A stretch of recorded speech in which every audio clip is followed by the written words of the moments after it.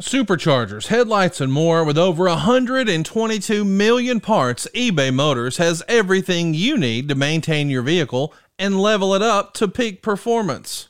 And with eBay Guaranteed Fit, your part is guaranteed to fit your ride every time or your money back. Stay on your A game with all the parts you need at the prices you want. It's easy to bring home huge wins. Keep your ride or die alive at ebaymotors.com.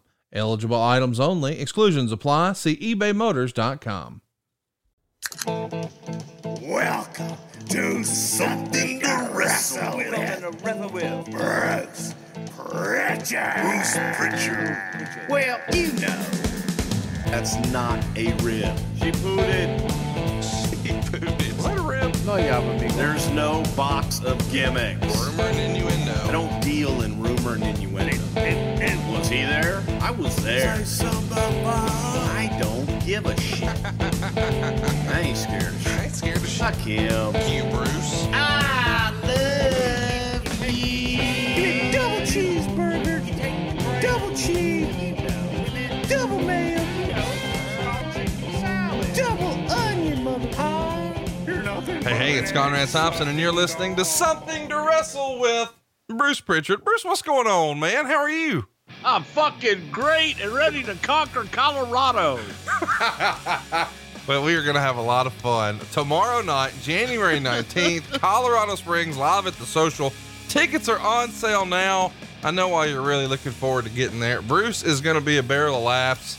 I'm going to have to keep it between the ditches a little bit. I'm staying with my in-laws this weekend. All right, do Dave Silva and I get to stay at your in-laws too? I would really like it if you would come by because, well, it would just be more fun. I would love to see Silva interact. Hey, Conrad, are the in-laws coming to the live show? Allegedly, that is the case, which Oh boy. I can't believe, and I'm trying to discourage, but I want to encourage you to come to the show. Tickets are on sale now, just $35. I don't know when we're coming to Colorado Springs again, guys. It's not too far from Denver. Jump in your car, come check us out. But first, go to brucepritchard.com and check it out. Don't put a T in his name, put one on your back. brucepritchard.com is where you can pick up those tickets. And don't forget, next Saturday, the 26th, we're in San Diego at the world famous Madhouse Comedy Club. Tickets are on sale right now for that matinee show. It's 2 p.m. at brucepritchard.com. And of course, the afternoon of the Royal Rumble next Sunday, January 27th. You don't want to miss this. Phoenix live. We're coming to see you. Only a handful of VIP tickets remain. You don't want to miss this one in Phoenix. Go smash these tickets right now at brucepritchard.com. And we just put tickets on sale a couple of days ago for Atlanta, and I was told they're going very, very fast. It's going to happen right before the Super Bowl, the Saturday before the Super Bowl on February 2nd. So you don't have very long for that, just a couple of weeks. Go pick up your tickets now for that one at brucepritchard.com, of course. And then it's a super show of sorts. You and I and Eric Bischoff at the Mohegan Sun in Connecticut on March 1st, also available at brucepritchard.com. And those other two shows that everybody's talking about, March 9th in Crown Point, Indiana, and Cleveland, Ohio, the very next day on March 10th. So we don't get to Indiana and Ohio a lot. You want to come pick these tickets up. I don't know when we'll be back. Probably our last stop this year. BrucePritchard.com has all of those, plus 3 stops for a solo tour with Bruce in Australia, Sydney, Melbourne, Brisbane, whatever you're looking for. We got you over at BrucePritchard.com. Enough of the shilling, man. Let's talk about why we're really here, Royal Rumble 04. But before we do, let's go back 5 years and listen to your feedback from Royal Rumble 99. What were people saying to you? Well, I think that people agreed with us on the brutality of the Rock and Mankind match. It was positively brutal, and most of the comments were centered around that. But for the most part, shockingly, it was positive. And it wasn't, as I said, it wasn't one of my favorite Royal Rumbles by any stretch of the imagination, but I was a little shocked, pleasantly surprised that most of the feedback that I got was positive, with the exception of just the brutality of that one match with Rock and Mick. Yeah, it was, it's hard to watch, but it is something that I think everybody should see. Those guys left it all out there, but maybe they took some unnecessary risks. there's a lot of debate this week about that, but there's going to be no debate that what we're covering today is one of the more controversial topics because WWE isn't going to talk about it. Royal Rumble 2004 went down on January 25th at the Wells Fargo Center right there in Philadelphia. It was sponsored by PlayStation 2. Boy, that brings back some memories. It drew 17,289 fans. When I first mention Royal Rumble 04, what's the first thing that pops into your mind, Bruce? Holy cow. Well, to me, the first thing that popped into mind, it was pretty much the changing of the guard in a lot of respects. It was where we had made a very conscious decision to kind of change the way that we were writing television and doing business. How so? We'd made the decision to go with Benoit by that time, and we'd also made the decision to go with Eddie Guerrero. So not the normal big guys, not the normal big champions that people were used to, the larger than life guys. These were two workhorses that were a little bit smaller in stature, but they were really, especially Eddie, they were getting over in a big, big way. And we were making the effort to move in that direction. And this was that point where it's like, okay, starts today. We got to get these guys over where they need to be. Well, talk to me a little bit about how you guys were able to make this shift internally. Was anybody for it? Who was against it? Who was sort of championing or cheerleading? Hey, this is what we need to do. I don't think that there was anybody against Benoit winning the championship. As a matter of fact, there were a lot of people that were for it. The only negative to Chris was his verbal skills. Mm-hmm. And there was some question as to whether or not Chris's personality was going to hold him back from being that champion. So we thought, well, as long as you surround him and you book him with colorful guys around him, you can use that to your advantage, his lack of verbal skills. On the Eddie side, I think that there was some apprehension due to Eddie's size. And even though Chris was smaller, Eddie was even smaller than Chris. So there was a little apprehension there. And that one was a little bit of a fight, uphill battle. And it was during a time that Vince McMahon and I don't know if I convinced Vince or Vince convinced me, but we were on the same page on the Eddie Guerrero. And not everybody was. They thought, Eddie's not ready for it. Brock helped us make that decision by wanting to go on and play football with the Minnesota Vikings. However, I don't know that Eddie was as unanimous of a choice as Benoit was going into it. So when you said really nobody was pushing back on it, but there was some question about his verbal skills. Was there ever any consideration to saying, hey, before, he's ready for prime time, so to speak, we need to get him a mouthpiece? No, because we wanted him to be the baby face. And it wasn't, in my opinion, I don't think it was that bad. And I think that the idea behind putting him against the contrast of putting him against someone who is verbally equipped, I think that would have made him even bigger. Let Chris be Chris. He had gotten over to that point just being Chris. Don't fuck with it. Right. Leave it alone. Maybe that's okay. You know what I'm saying? We get to the point where sometimes we want to go with someone, and then when we start to go with them, we change them. Well, now he's the guy. He's got to do this. No, let them do what they do. Let them do what brought them to the dance. And that was my argument with Chris. And Paul Heyman also, I think, was very adamant and supportive of that as well. It is interesting though, because as you're saying that, a lot of people listening, myself included, can think of a handful of times where it feels like Vince sort of flip-flopped on that way of thinking. It almost feels like it just changes as the wind blows. Sometimes he thinks they've got to be tweaked before they're a top guy, and other times he wants to stick with it. What was it about Benoit that made him say, no, this is different. We're not going to change anything. We're going to keep it just like it is. Was it just the the push from you and Heyman, or did he see something where he thought this could be different enough? I believe he saw something this could be different enough and felt that once that bell rang, that Benoit owned you. His in-ring work would convince you of anything, and maybe he didn't need to be that charismatic speaker that we had always had in that position, and that he could use the heels and everyone around him to get that over. Was there, we've often heard about backstage politics, and I know you shoot a lot of that down as rumor and innuendo here on the show. Do you remember, was there anyone in particular on the roster who really didn't see it in Benoit? Like, hey, he's a good hand, quote unquote, but he's a mid-card, upper mid-card guy. The idea that he's the guy on the WrestleMania poster. I don't know about that.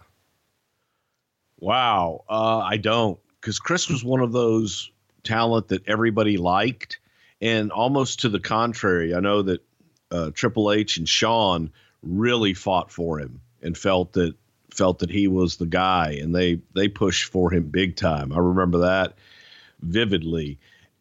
And Chris was such a workhorse. He was so respected in the locker room that he may have been one of the very few guys that the majority felt, you know what, that guy deserves it.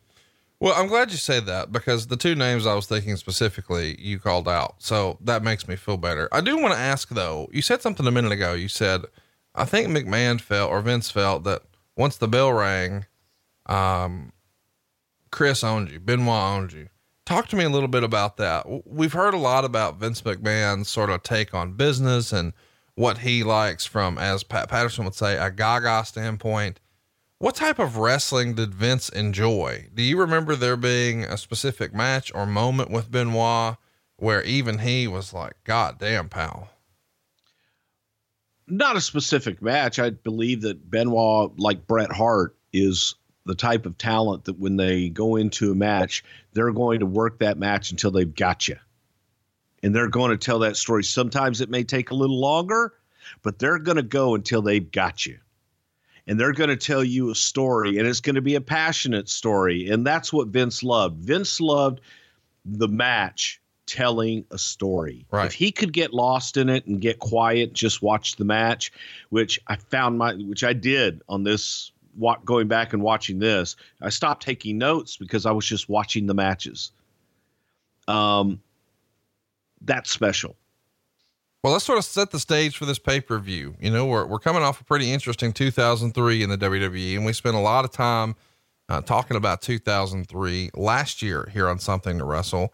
We've just seen Triple H regain the world title from Goldberg in a triple threat match that involved Kane at the previous month's Armageddon pay-per-view. We've talked about this briefly before, but after that Armageddon pay-per-view, it made all the quote unquote dirt sheets that Goldberg pretty much threw a temper tantrum backstage. We've talked about this briefly on our Goldberg episode, but what do you remember about this temper tantrum at Armageddon? Well, the Triple H and Goldberg had their match. After the match, it wasn't a good match. It was, as Pat Patterson would say, but we had gone back and heard that Goldberg was throwing stuff, and I was walking back to the dressing room. Hunter was probably about, 10, 20 feet behind me, but I was just going back to the dressing room to check on everybody. I heard all the commotion, went in, and Goldberg was just throwing chairs and, fuck this, fuck that. He was upset with the match. But when Hunter walked in, he stopped everything, and Hunter came in and says, "Is there a problem?" And he says, No problem. Thank you for the match. They shook hands, and Hunter walked out. Everything was, he stopped being upset. But, again, going back and looking at that, did he throw a temper tantrum? Yeah, maybe. But the match did suck. And I think sometimes guys are going to get pissed off. I'm not going to be one sitting in a glass house. I've done it for no reason. I've thrown pictures before, Conrad. sometimes you blow up for whatever reason, you let it out and then everything's fine. And that may have been what Goldberg was doing. So let's talk a little bit about the tour of Iraq you guys are coming off of. Did you ever do a trip to Iraq for any of these Tribute to the Troop shows? I volunteered for every single one, wanted to go, and never had the opportunity to go. That was one of my dreams. Allegedly, Vince McMahon slept in one of Saddam Hussein's unfurnished former palaces on a bunch of cots with the rest of the crew. And you guys actually taped this December 20th SmackDown there in Iraq. Vince McMahon walks down to the ring, thanks the troops. Eventually, he's interrupted by Santa Claus. And of course, Vince has an interaction while he wants to know, hey, why did I never get any presents from Santa? And he refuses Santa's handshake and then clotheslines him. And then Santa disrobes to reveal Steve Austin. Crowd goes nuts. Austin gives a pro America, pro troops, anti Saddam Hussein speech. And, it was a fun, feel good moment. Any memories you can share with us about the stories you guys were hearing from these Tribute to the Troop shows? Whenever they went over there, they had to fly on these big cargo planes, which had a few rows of seats in them that they didn't recline. They were nothing like what people know as airline seats on commercial airliners. And it's a cargo plane that carries tanks and a lot of cargo and shit overseas. So it's not built for comfort by any stretch of the imagination. So when you got on, guys would kind of look around and fight for a place to either crawl up on something and lay down and go to sleep or what have you. Some guys would bring hammocks that they would string up. Big Show brought a big air mattress that he blew up that once he got to sleep and was in dreamland, Vince came and popped. But the other thing was there was no alcohol. So any alcohol that was going to come, most of the guys would fill up Gatorade bottles with vodka or whatever liquor of choice that they had. And it all had to be drank before you got into Iraq.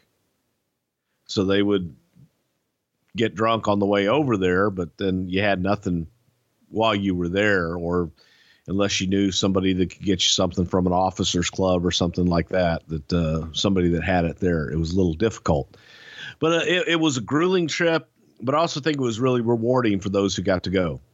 And there were some tight times. I always loved to listen to Ron Simmons tell the story of them flying in a Black Hawk helicopter into the zone where fighting was going on.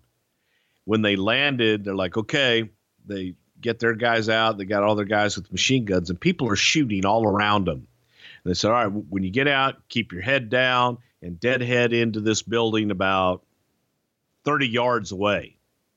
Don't look up. Don't stop. Just run as fast as you can into that building. And Ron Simmons is looking around and looks outside the window and says, damn, I'd have sent him a damn autograph if you asked me. And kind of just ease the tensions there for a little bit. But some of it was hairy, and our guys were, as the people with the USO and the people over there told us, a lot of entertainers that come over, which is great for them to do that, donate their time and do it. But they said ours were the first that wanted to go to the front lines to go visit the guys. Crazy, but they really appreciated when you didn't just go to the stage, when you came out to where they were and where they worked every day. And the military really liked that. And the whole Tribute to the Troops, that was a John Layfield creation. Well, you got to expand on that. John met Sergeant Major General, got a picture of him somewhere here in my office, real nice guy. And he started talking about how could we help the military? He says, well, the biggest things is the guys on the line, they feel that they're often ignored and that everybody back home and guys at the big bases get everything. He says, what if we did a show? And then John just worked with the Sergeant Major, with Vince, Kevin Dunn, and they figured out a way to bring a ring, to get everything set up. And it was a major, God, the red tape that they had to go through to get everybody over there. But it was Layfield's brainchild, and it's continued every year since.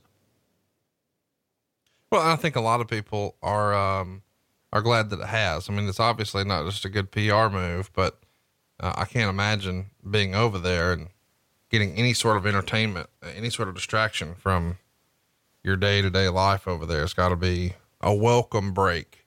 Let's talk about December 29th Raw here from San Antonio. This show is going to start with Randy Orton walking out to Mick Foley's music, and he announces himself as the new king of hardcore, which I thought was actually pretty fun. Whose idea was it to pair up Randy Orton and Mick Foley? I can't say it's something I would have come to on my own, but this was good stuff. Mick Foley wanted to work with Randy, and Mick was, as Mick usually did during that time, Mick was part-time. Mick had an idea to do something with Randy. I think we wanted to get to WrestleMania with it.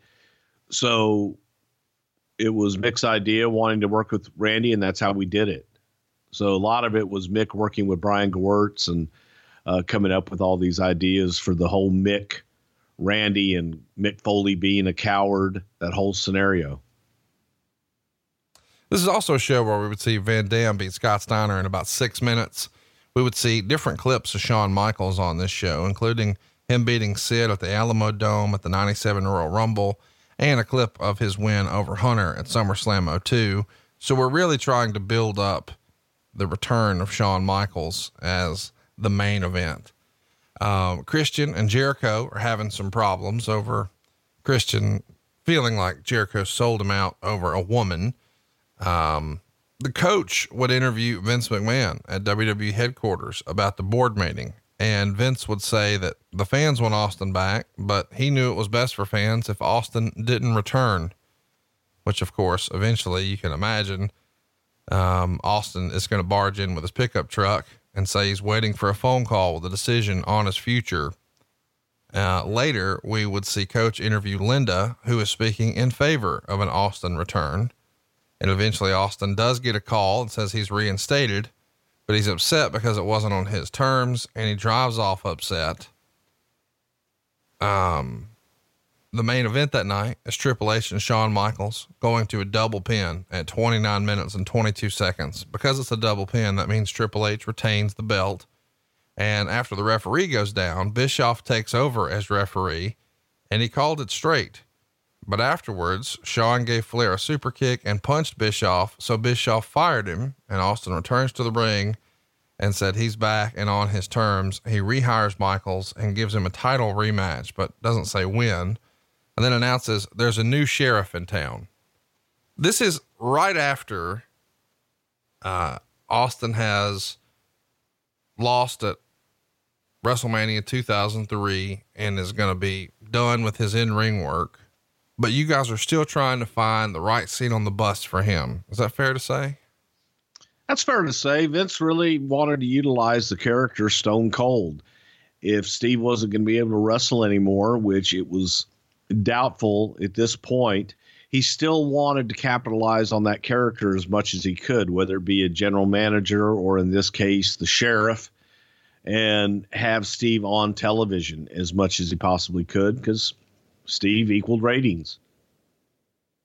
How much fun was Austin having with this, and how much easier was he to deal with when he was this sort of commissioner type character as compared to an in-ring wrestler? Because we've heard that he could be fairly temperamental as a wrestler if he didn't like creative one way or another.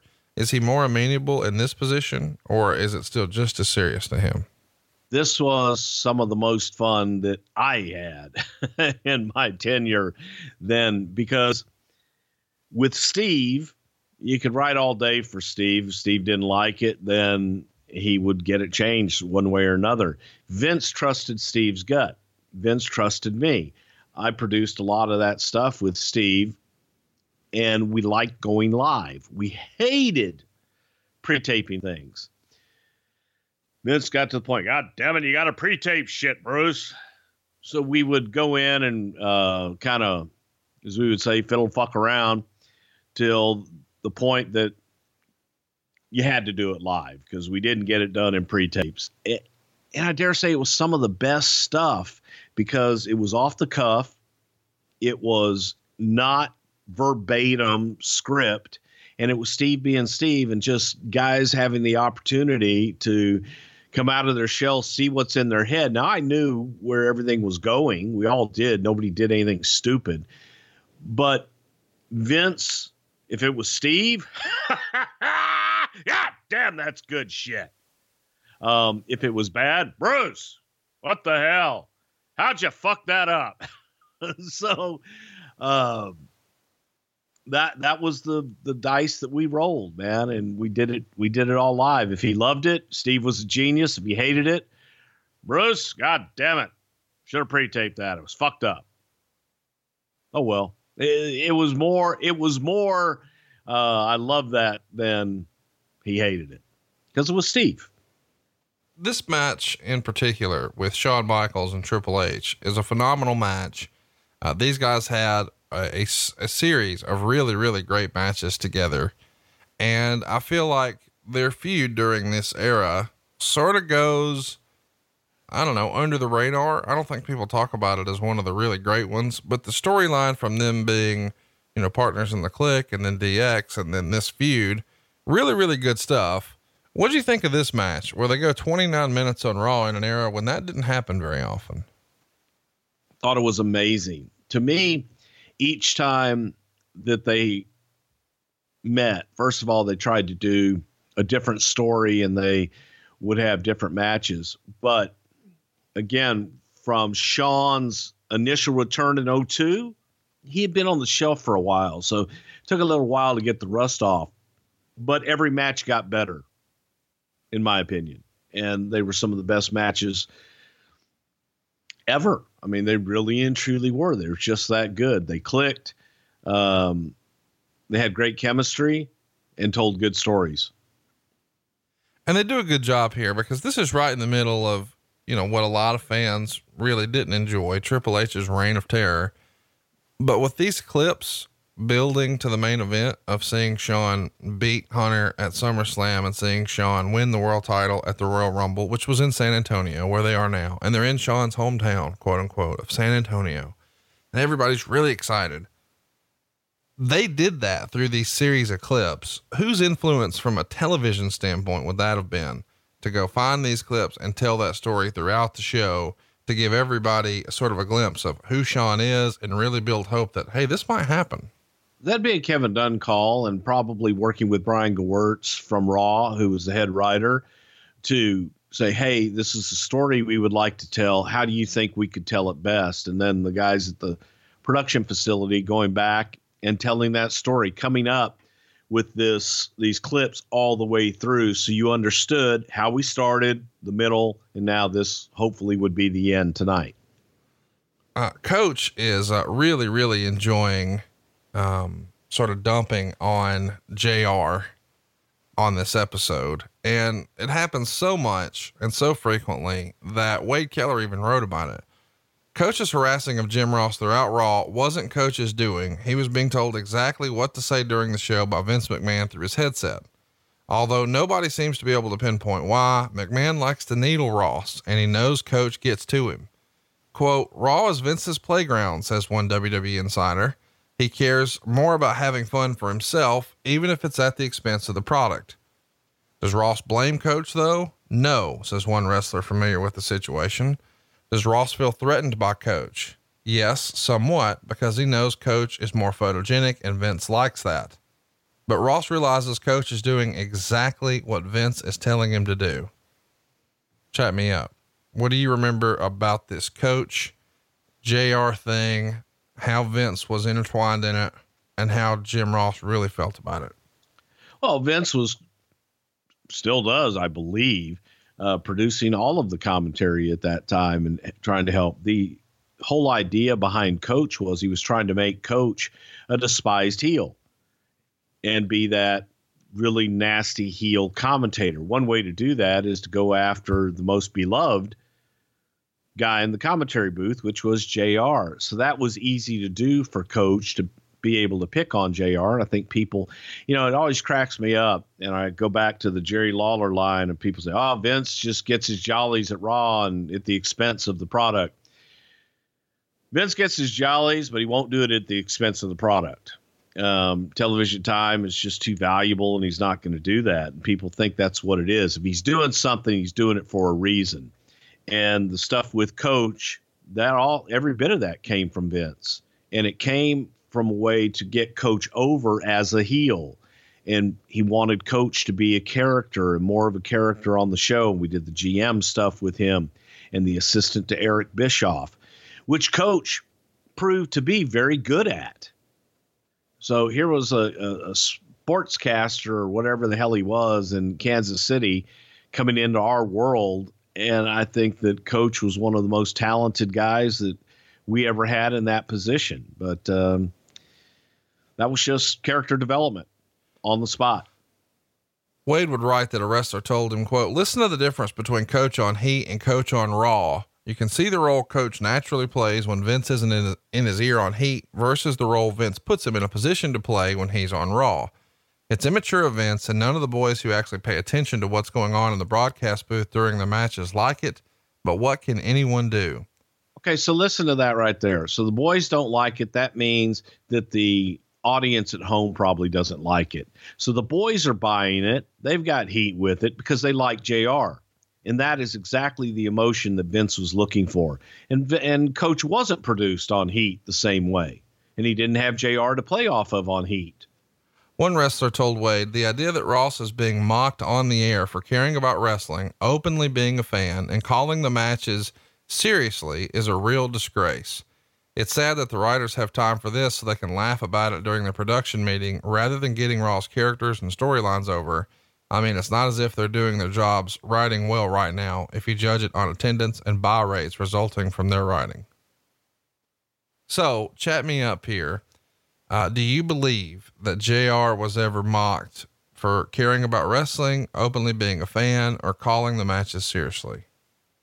I believe that the character JR, without a doubt, he was by Coach. And again, that just emphasized how much JR did care about the product. It emphasized how big of a fan that JR was and made you feel for Jim Ross that much more.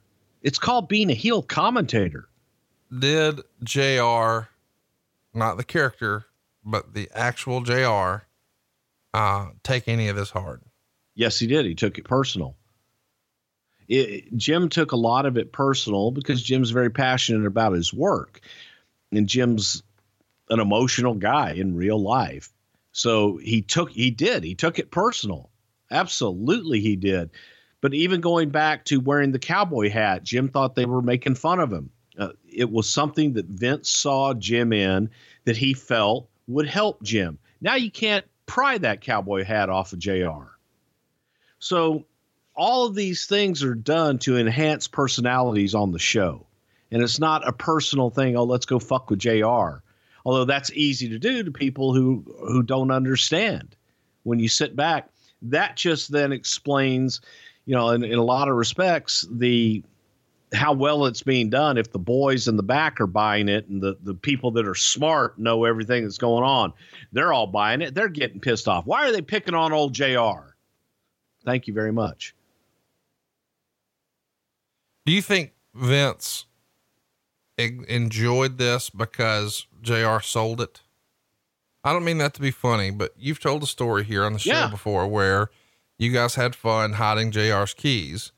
And what you really enjoyed the most about it was that he would quote unquote sell it. He would acknowledge that this made him upset and he wasn't happy about it. And, he would give you a reaction. And when some of these angles or storylines start and you see that maybe JR is quote unquote selling it, is that almost fuel to the fire to Vince to do more? It's fuel to the fire because it's working. And yes, and JR did sell things, and JR would sell ribs, and JR would sell a lot of the things that was said about him. But that lets you know it was working. It was working on JR. And I think if JR maybe had embraced it a little more, it would have been different. But at the same time, it is character development, guys. That's all it is. But yes, Jim sold, and yes, to get Jim to sell sometimes, even better. It does feel mean spirited if you know that, hey, we doubled down on it because he sold it, as opposed to it was getting over. Regardless. But you're not going to do it if it's not character development. All right. We'll live to talk about this one another day. On the January 1st SmackDown, we see the seeds being planted that maybe Chris Benoit is going to be a top guy. Paul Heyman is the GM of SmackDown at the time, and he announces that Benoit is going to be the number one entrant in the Royal Rumble match. And we'll talk about this later. Of course, it winds up being a really, really big deal. Let's just keep moving for now. Keller would report the decision has been made, but possibly could be changed for Benoit to be shifted from the SmackDown brand over to the Raw brand. The change is being made to strengthen the babyface roster on Raw, which is already thin and will be further weakened once Goldberg's contract expires after WrestleMania. Benoit, who handpicked Hunter, is slated to get a major push on Raw in a world title feud with Triple H, perhaps including a main event slot at WrestleMania 20. Benoit, though, won't be elevated to the top babyface spot, as that is being reserved for Shawn Michaels. Consideration was given to John Cena jumping instead, but Benoit was seen as someone who could step in and immediately carry his end of standout matches with Hunter, plus help groom Randy Orton and Batista this year as they climb the roster. Benoit can have 4-star matches based around mat work rather than flying or high impact power moves, something that's more appealing to Hunter at this point, who has endured a series of injuries over the past few years. The jump may be orchestrated by Benoit winning the Rumble, choosing Hunter to face at WrestleMania, and thus jumping to the Raw brand in the process. So when you're thinking about making a shift like this, a talent from one roster to the other, and maybe the WWE has a situation on their hands right now with Becky Lynch, who wants a match with Ronda Rousey, and they're on different shows. Chat me up here. Is the go-to to have them involved in the Royal Rumble? Why is Chris Benoit the perfect opponent for Hunter and not for a SmackDown title? Talk to me about the decision to move Benoit from SmackDown to Raw and how much Hunter being on Raw had to do with that. Well, the big issue was babyface power and the loss of Bill Goldberg. Once we knew, for sure Goldberg was out when his contract was up, he didn't want to stick around. It's like, okay. And we knew the problem was going to happen because it was a short-term deal with Goldberg, but there had to be somebody else to fill that spot. So the idea was either John Cena, who was really starting to get over big time here with the babyface rap stuff, or Benoit. Those were the two. And Eddie Guerrero was talked about in there as well, but nobody, just wasn't, Eddie's not it. Because we're talking about this back in, let's say, December-ish, as to when to make all these moves. The idea was it would be Benoit, and then came the idea of how do you get him there? Winning the Rumble, that's an easy fix. And then who does he face? Is it Stronger to do the one-on-one? They came up with the 3-way and felt that both Shawn and Triple H could really get him over if he beats both those guys in the 3-way. So that was the discussion. But we also did consider Cena and Eddie Guerrero making the jump, just to kind of even out the baby faces and get another top name babyface on Monday Night Raw. Was anyone advocating for those guys to make the jump instead?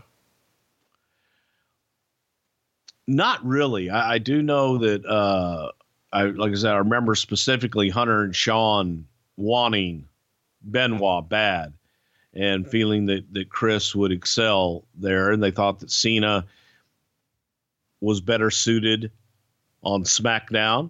And again, Eddie wasn't so much in the conversation at that point.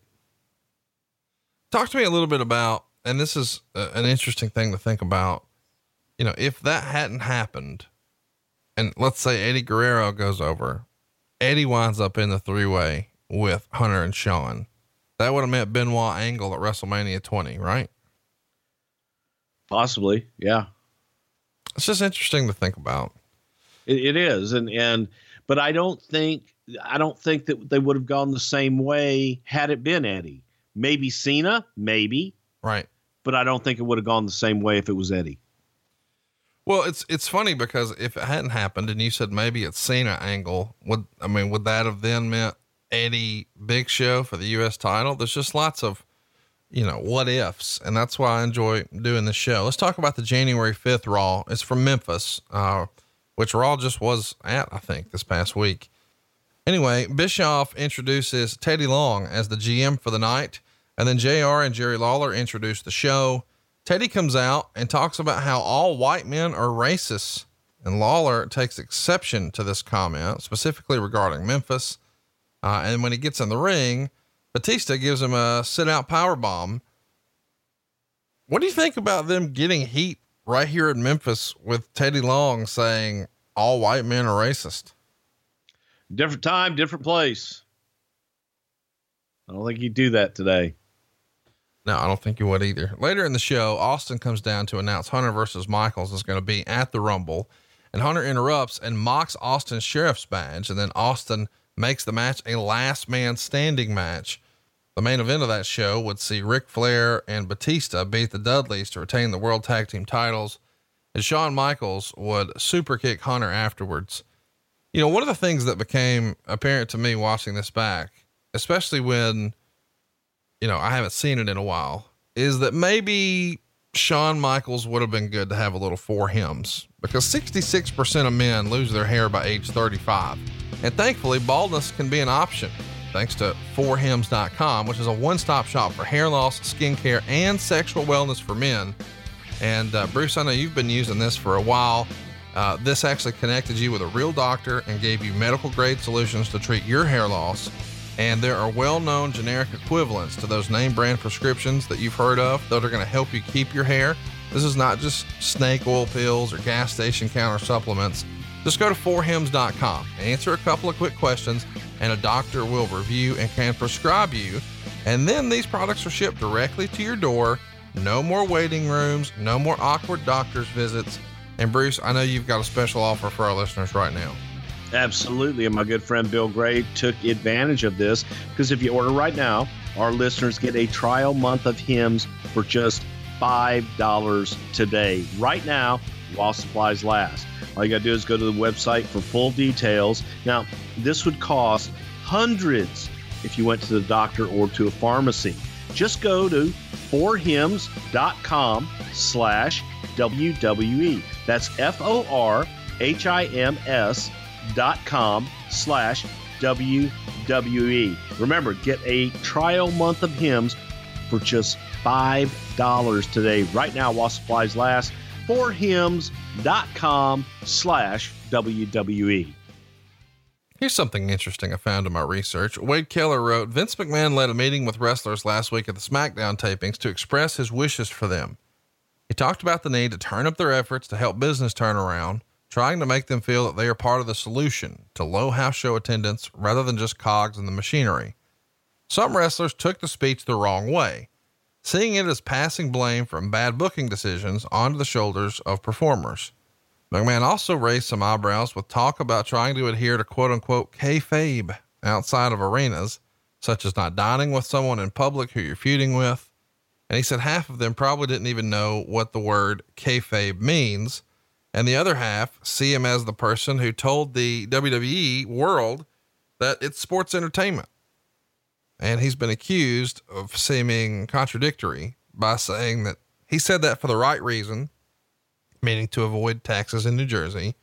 And his comments seem to extend to the leaking of information about the company to the media, either off the record or on the record during radio and print interviews.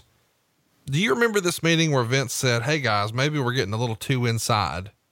We need to keep everybody at a distance and sort of keep everything in house a little more. And I need you to step your game up. Maybe we can sell some more tickets if you guys care a little more. This was a rah-rah meeting. This was something we hadn't had a meeting with Vince in front of the boys in quite a while. So it was a rah-rah, and guys, this is on you. You've got to make the difference. You've got to make a change. And putting the ball in their hands, so to speak. And that's what it was meant. It was meant to be an inspirational rah-rah message and get guys to be a little bit more aware. I forget what interview or what it was that really set it off, but somebody had been talking about either an angle or a storyline or something like that. In 2004, at that time, you weren't talking about that shit in mainstream media. So it was his way of expressing kayfabe. I don't know that having dinner at night or being in the bar together in 2004 was as big of a deal as it was in 1985. Times change. So I think the talent kind of misconstrued what he was saying, and maybe his message wasn't as clear as he thought it was. I knew what the message was because we had gone over what the hell he was going to talk about. But it was a rah-rah. Hey, guys, get together and let's make this the best. It's your company, and it's up to you to do it. It takes all of us. It's not all on you, but a lot of it is. You're the public billboard. When you walk out of this arena, you walk into an airport, you're the billboard for this company. Somebody who's not a part of this meeting is Kevin Nash. He actually put out a press release around this time saying that his affiliation with the WWE had come to an end. He signed 2 years prior to this. I think we all remember, we've covered that, 2002. He comes in for roughly $750,000 a year, but he spends most of that time on the shelf because he's injured or he's trying to recreate some of the NWO magic. None of that really worked. He did have a pay-per-view main event feud with Triple H that never really caught on. And Keller would write, quote, even Vince McMahon lost faith in Nash, giving him very little promo time leading into the title match. And Nash would actually say in this press release that he met with Vince and talked about the possibility of staying on with the company in a more creative role. And he didn't want to do that because he said that it would have meant working 5 days a week and spending too much away from his home and family. So he's going to look into other options with different wrestling companies and film and television. Around that same time, he's going to snag the Punisher, and he's just going to take a break for a little bit. What do you remember about Nash's contract coming to an end and what may or may not have been discussed about what else to do with him?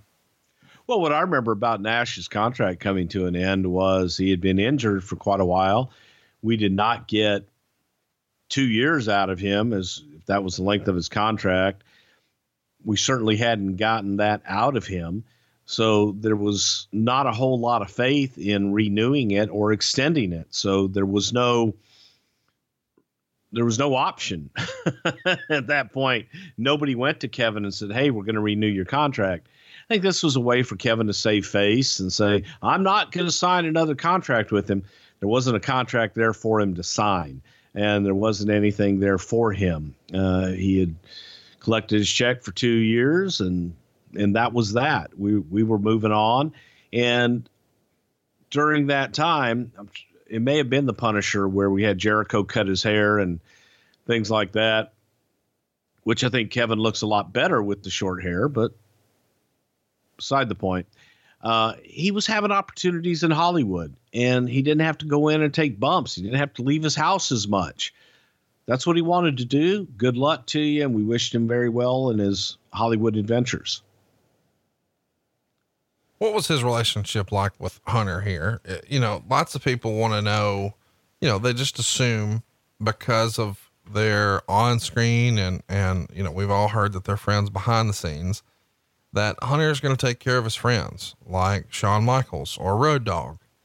But every now and again, you see a guy like Billy Gunn or Sean Waltman or Kevin Nash who aren't really mainstays with the company, and they'll come in and they'll go out for a while. What was their relationship like here? I think it was fine. I mean, they were friends. You know, they hung out together and they were friends, but it was, I think Nash was one of the groomsmen in Triple H's wedding. But the bottom line is it all comes back to Vince. It all comes back to business. And there wasn't anything there. I don't care who you were. If there wasn't something there for him, Vince wasn't going to keep him on. The WWE has a magazine at the time called Raw. It was the Raw magazine. So a second magazine, different from the WWE magazine. And they had a predictions column around this time. And it suggested Hulk Hogan versus Steve Austin was going to happen at WrestleMania. And it would predict that Austin would run rampant on Raw and drive Bischoff crazy. So he would bring in one of his old friends from WCW, that is a WWF legend, that would force Austin out of retirement. And the article says it would be the biggest matchup in wrestling history. Of course, we never see that. Was there ever even a discussion of a Hulk Hogan, Steve Austin match at WrestleMania 20? Yeah, there was discussion, but it was, again, do you do Rock Hogan or do you do Austin Hogan? We were going to plan on doing Austin Hogan at some point. Rock got the nod first. And that's all it was timing. No, but hang on now. You couldn't have both of them. But you had neither at 20. I asked about 20 and sorry. you gave me an answer for 18. So was it ever discussed for 20? No. Okay. No, I'm sorry. I misunderstood. Sorry. All good. Speaking of Hulk, he's on ABC's Jimmy Kimmel Live and he's telling stories about wrestling Andre the Giant at WrestleMania 3. And he's joking about how Andre could shake a wooden bench with his farts. And Hogan didn't plug anything during the interview, but he did quickly backtrack after he took a shot at Vince McMahon. When it was mentioned a story that Vince once told him, Hogan said to move on because if Vince said it, it must not be true. And then he quickly interrupted and said, I'm just kidding. Vince is a good guy. What's the relationship like with Hogan and Vince here in 2004? God, it's the same as it always is. It's a love-hate relationship. It's been that way since I've known him in 1987. It's always been just kind of that love-hate relationship, and they do well together when they're on the same page, and then one will get disgruntled with the other, and it's a little back and forth, but that relationship hasn't changed in 30 years. Let's go to the January 12th Raw. Goldberg's going to pin Matt Hardy in just a couple of minutes with a spear and a jackhammer, and then declare himself entered in the Royal Rumble. Bischoff confronts Austin over the return of the quote unquote deactivated Goldberg. And Austin said Bischoff didn't file the right paperwork. And he said his job as sheriff is to be sure Bischoff follows the rules or kick his ass. Later in the show, Coach would stand on a chair next to Ross and Lawler and said his interview segment was next. And then Triple H and Michaels do a long promo in the ring talking about their history. And then out of nowhere, super kicked Coach, who we don't see again for the rest of the show. In the main event, Randy Orton beats Rob Van Dam in just under 19 minutes to retain the Intercontinental title after a DDT off the top rope. This is interesting because it is very much early Randy Orton. I mean, this is 15 years ago, but he's starting to get the push. And they've been flirting with the idea of pushing Rob Van Dam up the ladder. Did Vince at this point in 2004 see these guys as mid-card guys or the next big thing? Are they going to be his next Benoit and Eddie Guerrero? Randy Orton was without a doubt the next big thing. And Van Dam was starting to get noticed. So it was, when Rob had come in, whatever, was it a year before? Not so much. And I think that was due to the constant, you must have Rob Van Dam be the champion and just beat everyone. Now Rob on his own merit, Vince is starting to notice, but holy shit, from day one with Randy Orton, people looked at him as the future. Watching, and I know I'm getting ahead of myself, but watching the Rumble with Randy Orton, I just was amazed at how young he was and how good he was then. And he's only gotten better. Well, we talked about Vince having a meeting for SmackDown. Well, he does one for Raw as well. Keller would say the two messages were, number one, slow it down in the ring and cut back on needless high spots and tell a story instead. And number two, reestablish a set of rules so that breaking rules mean something. And Keller would say the speech, a rare all wrestlers, all staffers meeting, lasted about 40 minutes and included an open forum Q&A session afterwards. Overall, his speech to the Raw crew was met with more praise and enthusiasm than his more threatening, condescending speech the week before to the SmackDown crew was. While his SmackDown speech was laced with threats of layoffs, the Raw speech was all positive. Part of the contrast in the speeches is that McMahon sees the Raw crew as the more experienced group on the more established show, and they need to be talked to like an NBA coach would talk to someone in their mid-20s and mid-30 something pro athletes. He sees the SmackDown crew as the less experienced crew without experienced leaders at the level of Triple H or Shawn Michaels, who need to be talked to more like a college coach would talk to 18 to 22-year-old amateur basketball players. What do you think about the way he describes the way you have to handle the different groups? Or is it more of a story of Vince realizing, shit, that didn't go the way I planned for SmackDown, and maybe changing the approach a little bit for Raw? It's basically the same speech, basically the same exact speech, different audience and different people getting back to whoever the hell they were getting back to with a different perception of it. The speeches were the same. Same message, same everything. And two different groups took it two different ways. Let me ask you this. When he talks about without experienced leaders, he references wrestlers. If there was a difference in the speeches, how much of it is based on talking to a crew that's led by Paul Heyman and Vince just having a certain opinion about him one way or another? Well, I don't know that the crew was led by Paul Heyman. On the SmackDown side, you had Undertaker and good God. I didn't mean in ring. I just mean if this is their supposed creative influencer behind the scenes, because you've told us before that he was the head writer for SmackDown and Brian was more for Raw. But if Brian was perceived as more of a McMahon disciple, whereas Heyman was more contrarian, would that affect the way the speeches were handled or no? It may have affected the way the speeches were interpreted. Okay. But again, the speeches were the same. That's what I'm trying to explain. The speech, there weren't two different speeches. He gave the exact same message to the Raw crew. It was the Raw crew interpreted it and they perceived it differently than the SmackDown crew did. All right, Bruce, let's take a time out here to tell everybody about the first time ever that professional wrestling is coming to host the site of the NFL's biggest game of the year. As McElroon Productions presents not one, but two shows in Atlanta on Thursday, January 31st and Friday, February 1st. January 31st is the Ultimate Bar Brawl at Wild Pitch Underground in downtown Atlanta as Filthy Tom Lawler takes on Ken Shamrock in a no rules, no ring match. The next night, it's Come Hell or High Water, headlined by SCU members Frankie Kazarian and Christopher Daniels. They're going up against the Lucha Brothers, Pentagon Jr. and Ray Phoenix. Also, All Ego Ethan Page goes one-on-one with Ricky Starks. And in action will be Mil Martirez, Joey Ryan, Matt Cross, Glacier, and for the first time ever in over 20 years, the Yeti. That's right, the Yeti. Tickets are on sale now at Eventbrite. So just search for the Ultimate Bar Brawl or Come Hell or High Water with VIP packages starting at just $100. Can't make it to Atlanta for both shows? Well, no problem, man. They're going to be live streamed on Fight TV for just $9.99. January 31st, man. No rules, no ring. It's the Ultimate Bar Brawl. And come hell or high water the next day, pro wrestling is going to infiltrate the NFL's biggest event, and you don't want to miss it on Fight TV or in person. Just check out Eventbrite or be sure to catch it live on Fight.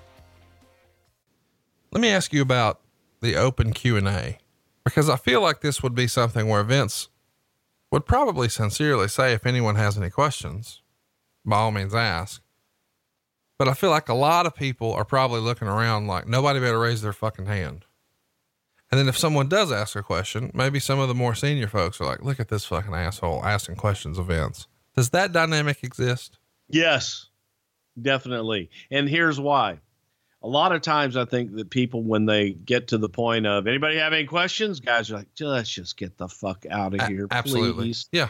God damn it. We get it. Okay. We're going to slow down. We're going to be better. Rah, rah, hip, hip, hooray. God, don't ask any questions. And then somebody asks a question and that opens up another fucking can of worms. And then somebody else will make another comment. It's just like, shut up and let's go. Right or wrong, that's the sentiment. Who are some folks who would raise their hand and ask questions? Usually the younger talent. I don't know anybody specifically by name, but it was usually some of the younger talent that just, I got a question, sir. When are we going to get our pay for, I worked in Nova Scotia and I got paid for that. And questions like that. That Vince doesn't have the answer to off the top of his head anyway. Exactly. Or just some off the wall, nitpicky shit that may only pertain to that one person. So it was always funny to see who would ask the questions and what questions we would get, because most of the time the sentiment was, let's go, let's get out of here. Next. You're going to love this. When, we're talking about slow down, tell a story, don't take all these crazy risks. Wade Keller wrote, some wrestlers, though, see this philosophy as nothing more than an attempt by Triple H to slow everybody down to the level he is physically capable of. Due to injuries, he can't keep up with a faster pace, more athletic style. Hunter is as influential as anyone in WWE other than McMahon, and the last thing he wants to be is seen as obsolete in comparison to his colleagues pushing to get the top spot he now occupies. There was also frustration with wrestlers who agree with the work rate style McMahon endorsed, but see it as unrealistic since most TV matches last under 5 minutes. Asking wrestlers to work a 5-minute match in the same style as a 30-minute Hunter-Shawn match is seen as career killing. Your thoughts? Well, it's silly to even put Triple H in that context there, especially at that time. But no, that is something that Vince has always preached as far as slowing down and telling stories. And that comes from Pat Patterson, and it comes from the agents that come from another time. However, it's a double-edged sword. When you talk about having, as you just said, having a 5-minute match on television, when you haven't even you want to tell me a story, you want to slow down, I haven't even set the heat at 5 minutes. So you have to condense a 30-minute match into a 5-minute match because that's the only window allocation you have on television. And it's tough to do. And it just left people more confused than anything. And what he was saying is just a lot of the craziness, limit it. Let's try and tell a story here. Don't go out 900 miles an hour and just King Cancun and move on to the next thing and not sell anything. If you're going to do something big and a crazy, crazy spot that looks like it should kill both guys, sell it. Take your time. Make it mean something versus do this crazy spot and then get right up 10 seconds later and like nothing ever happened and move on to the next spot. That's what he's trying to say. But it's contradictory no matter how you look at it, because you're telling guys slow down. Oh, hey, how long do I have for my match tonight? You got 4 minutes. Okay. It's tough to do. Well, of all the people that I thought you might pop up with of, hey, who raised their hand and asked a question? I never would have guessed that you would have said Trish Stratus, but she was indeed one of them. Keller would write, during the open forum after McMahon's speech, Trish Stratus suggested that TV shows build more towards house show matches. She pointed out that only 2 matches on the previous weekend's Raw house shows had any television storylines behind them. The women's match and Stevie Richards versus Test on the opener. Otherwise, every match seemed like it had been drawn out of a hat. McMahon, who said he welcomed feedback from wrestlers, then belittled Trish with his response, patronizing, telling her and the rest of the crew that they needed to concentrate on TV numbers first, then house shows could come later. There was even a post-meeting mocking of Trish for speaking out of school because she doesn't have enough experience or knowledge to speak knowledgeably about the business. Others wrote that off as blatant sexism by male management crew used to reassuring themselves that women are there to be quiet and look pretty. And Keller also wrote that one person defended how Vince handled Trish at the Raw meeting when he shot down her suggestion because, Quote, unfortunately, Trish came off as extremely stupid with her comments in the meeting. Several people mentioned later in the day that she thinks she knows what she's talking about, but she actually doesn't. What do you remember about Trish speaking up and potentially being belittled? Your feedback, you were there. Well, I don't think that she was belittled. I think that it was just kind of put off as, here you go, Trish. What we're doing on television is to build television ratings and pay-per-view buys. The house shows are a byproduct of everything else that we do. And the house shows may not mimic, because we're trying to sell pay-per-views and television. So they may not mimic all of that on the house shows. That's where it, gets into, that's a question that could have been asked, I think, to somebody else at a different time instead of that forum, because it opens. There's an old adage, open your mouth and keep your mouth shut and let people think you're stupid, versus opening your mouth and removing all doubt. This was an example of sometimes she could have asked that at a different time. I don't think it's a bad question. Fair question. And she just didn't understand the whole mechanics of everything else that was going on. But I don't think Vince mocked her, and some of the boys probably did, and some of the agents may have as well. But you're gonna put it out there for questions. You're gonna get some crazy questions sometimes. I just don't know that was the right question for that forum. Another wrestler would say, the meetings are good. They make us feel like we're more part of a team. It makes you realize what's right and what's wrong, or at least management is looking for you to be doing. In the past, we didn't really know what Vince was thinking. Now at least we do. And when he tells us the meetings are equal, by that, I mean, it's not a beatdown session. It's 50% good and 50% bad. Hey, rip us apart. Let us know how to get better. We're all getting more thick skinned. When he says this is your chance to ante up, there are these spots that if you want them and will work for them, I thought it was a nice message. Everyone else seems to think so too. And another wrestler told Wade it was a good speech. What he said made sense. So by and large, it's received pretty well. You were there. Did you think there was any sort of negativity in these, or was it just typical Vince? I thought it was typical Vince, and it was Vince opening up. What I think always helps is when Vince would address the troops, because now you're hearing it directly from him. You're not hearing it from me. You're not hearing it from Johnny. You're not hearing it from JR. You're not hearing it from Paul or Michael or anybody else. You're hearing it directly from Vince, with Vince's passion and Vince's vision. So when you do that, the boys feel better. It's like, hey, he took time to tell me. So that did make him feel better. And to me, it was just Vince. And if he had time to do that more often, I think it would be healthier.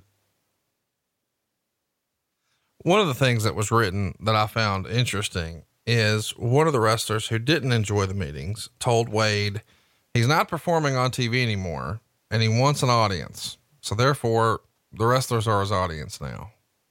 I think that's way out of place. Does that sound like sour grapes to you? Yes, that's silly. Let's talk a little bit about Brian Spanky Kendrick. Wade would report that he wants out of WWE. He's not happy with his pay, and he's also not happy with his spot.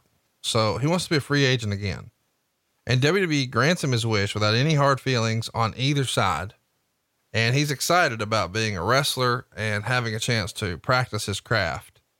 And he thinks he'll do better in Japan, on the United States indie scene, and maybe even NWA TNA.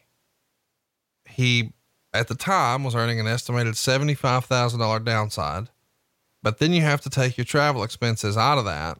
So he thinks he'll actually do better without being in the WWE. He's had an on again, off again, hokey pokey type relationship with WWE over the years. Why wasn't he doing better here in early 04? I was thinking he'd had his time. There wasn't a whole lot to do with him, and he was unhappy. So let him go. He was also one of those, Spanky was one of the original of the Shawn Michaels students that came over along with Daniel Bryan and Lance Cade. So he had done his time. He'd been there a long time. He wanted to go out and see what was out there. And sometimes the best thing to do is to let people go, let them go and go find out what's on the other side. There were no hard feelings at all, but there was just we didn't have anything for him. There wasn't a whole lot more that we could do with Spanky at that point. Who did he quit to, or how did the conversation go? He meets with JR, he meets with you, he meets with Vince. I think originally he came to me, and then I sent him to Johnny. I got you. So when he comes to you, what's the tone and tenor of the meeting? How does he approach it? Well, first he's asking about it. What are the plans for me? And do you guys have anything for me? I don't feel like I'm being utilized. And he expressed his frustrations to me first. And I understood his frustration was he's coming to work. He's doing everything he's asked to do, but he's not getting television time. There's not a lot here for him. He's not making all of the house shows. He would like to move on. And I understood that because when I looked at him, I said, hey, I don't see that changing in the very near future. So, if you'd like your release, go talk to Johnny and let's work it out, because having you here and you're unhappy. And if you have an opportunity on the outside, is to make sure you have an opportunity somewhere to go and something to do. And then ask for your release. It was a very cordial meeting. I've always, I got a lot of respect for Brian, because he's a small guy that's made it in a big man's business, and he's a tremendous trainer as well, but just wasn't right for him at the time. Talk to me about Vince's attitude towards why some guys get polite releases and other guys, it becomes a big battle, because we've seen like Neville wasn't able to just be unhappy and leave and go work somewhere else right away. Spanky, on the other hand, could. Rumor and innuendo is this last week, a handful of wrestlers wanted out of their deals, and we don't know where that's going to wind up yet. I'm sure, it'll all come out eventually. But is there any rhyme or reason as to why Vince will grant some releases and won't others? Sometimes it's just the relationship with Vince and how you present yourself and how you deal with things all along the road. If you always were there doing your job, never any problem, anything like that, and you are nice about asking, and he'll do it. Sometimes if he thinks that he has something for you that's going to be big or something that he feels is going to be right for you, he'll ask you to hang on and let's try something else. The best, and as crazy as it is, sometimes it depends on the mood, and it just depends on when you ask and who you ask. What about Edge here? Let's talk about Edge. He's obviously going to be coming off an injury, and the rumor mill is that he would be ready to go for WrestleMania, but that it might be tough to actually get him into a match by then. So they're going to wait and bring him back after WrestleMania with a big push. When a guy hears that he's going to be brought back after WrestleMania, how much financial impact could that have for him? I know that we don't really talk about that a lot. We talk about creative, but when a guy's going to miss a WrestleMania pay-per-view payday, that could be a year-changing event, could it not? Not really. I'd rather come back with a story than come back and be rushed into something that may or may not work. You're still going to get a payday for WrestleMania regardless. If you don't have to work it and you've got something big on the other side, I'd have no problem sitting out. What do you mean? It's an investment. What do you mean you're going to get a pay-per-view payday? You're still going to get a payday. Guys are still going to get a payday because it's WrestleMania at that time. Guys were getting paydays. And coming back from an injury and things like that, they were always taken care of. Wouldn't be as big as if he was in the main event at WrestleMania, don't get me wrong. But if I knew that I had something big on the other side that was going to make up for it, fuck yeah. Why get lost in the shuffle coming back when you can make an impact on the other side? Well, it just feels like, you go back and you hear interviews from guys like Kevin Nash, and obviously it's a handful of years prior to this, but he would say, man, you didn't know what kind of year you were going to have until you got your WrestleMania check, because it could be that big. And you're saying that's not the case by 04? Yeah. Okay. All right, let's keep it moving here. Let's talk about court. Why not? WWE announced in mid-January that a federal court of Canada issued a injunction that will prohibit bars in Canada from illegally showing WWE pay-per-view events. Apparently WWE found 37 bars, which owed them fines in excess of $1 million for showing these pay-per-views illegally. And my understanding about this model is if you were a commercial establishment, you could buy the pay-per-view and you could show it, but it had to go through a commercial department. You couldn't just pay the $29.99 and then show it at your local Hooters. You had to make a much more significant investment. A lot of times that could be more than $1,000 for the show. How do you guys find out about this? Who pursues it? And how serious did you take it at the time? Took it very seriously. And it was something that was not only a problem in Canada, it was a problem all over the place, where bars would advertise, hey, come watch WrestleMania or whatever event it is, and then charge a cover charge to come in to watch the event. They would collect the cover charge. We'd never see any of that money except for whatever they paid, the $39. They would have 500 people come in their bar, watch the event. Well, it's $15,000 we're missing out on.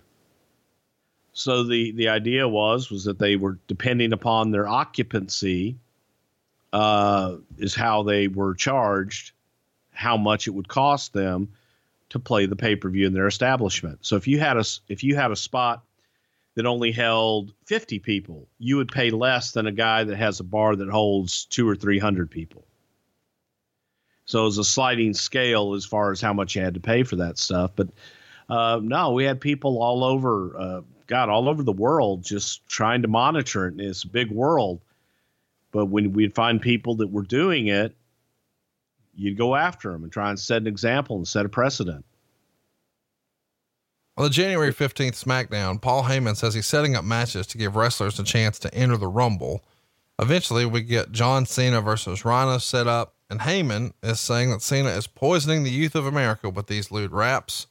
So if Cena loses, he's getting his mouth washed out with soap. Your main event afterwards, of course, we see John Cena beat Rhino. Heyman tries to escape getting soap in his mouth, but Benoit locks in the crossface and Cena shoves soap in his mouth. Pretty fun little bit here. We also see Kurt Angle approach Eddie backstage, and Eddie says he couldn't tear apart Chavo in revenge because it would tear him apart inside, and he cried. And then Angle said Chavo Sr. would be there later. And eventually Chavo Sr. would apologize to Eddie for his son Chavo not being there. And when Junior comes out, Eddie turns on him and Chavo Sr. attacks him, and Angle then saves Eddie from a 2-on-1 attack. So we're laying some ground here. We're getting there. The mouth out with soap bit though on this show, whose idea was that? This was, super old school. That was actually Vince's idea. Just trying to clean Paul up a little bit. Maybe it'll freshen his breath. But yeah, that was old school Vince idea. We were talking about what kind of punishments did you have as a kid? You ever get your mouth washed out with soap? I never did. But Paul got his mouth washed out with soap, by God. That was a Vince McMahon idea. January 19th Raw. It's the go home Raw for the Royal Rumble. Coach is going to address the locker room of wrestlers, saying Eric Bischoff put him in charge for tonight, and he's going to book everybody in qualifying matches. And, there's going to be a mini battle royal later on to earn the number 30 spot.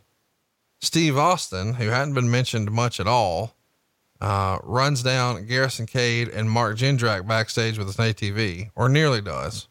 And then he rides to the ring and calls out Foley to show up at the Rumble, and says that, Orton has been taunting and making fun of Mick for weeks prior. You got to show up at the Rumble. And then Christian shows Trish pictures of Jericho partying with other women on their night out in New York, which was his way of turning Trish against Jericho. And Trish is upset, which reveals that she really has feelings for Jericho. And then in the actual spot of the Rumble to earn the number 30 spot in the Rumble, Goldberg is your winner. He outlasts Randy Orton, RVD, Booker T, Jericho, and Mark Henry. If you know that Goldberg's wrapping up at WrestleMania, Why let him win the spot for number 30? Why not give that to somebody else? God, capitalize on it wherever you can. That was a big draw for the Royal Rumble. You're going to try and capitalize and get as much as you possibly can out of him. It wasn't like he was winning the Rumble, just was a good spot. Keller would write this at the end of January. Vince McMahon let wrestlers know at last week's pre-Raw and pre-SmackDown meetings that he's not happy with all the company leaks. The main concern he expressed was reporting of so many details of their meetings the week before in the wrestling media, including the torch. He gave impassioned speech about the importance of solidarity and working as a team and keeping details from behind the scenes from getting out to the media. He said he would be scouring the internet and newsletter reports looking for any clues about who was leaking the info. One wrestler said he especially agrees with McMahon's points about not wanting future storylines revealed. And Brock Lesnar was especially vocal about storyline leaks, citing a radio show interviewer who recently asked him about a future match that hadn't even been announced yet, which is Goldberg at WrestleMania 20. And he made a comment about personally enforcing the policy and said he didn't want to see anyone reading the newsletters or websites when he's around. And one wrestler tells the Torch that he doesn't like to see the storylines get out, but it's not fair to blame the wrestlers for that. We're the last to know, he says. The storyline leaks have been coming from somewhere else. Most of us don't even know what we're doing in next week's TV until we show up, much less a pay-per-view 3 or 4 months down the line. So, let's just call it like it is. Why didn't Vince just say, Paul, quit calling the Torch?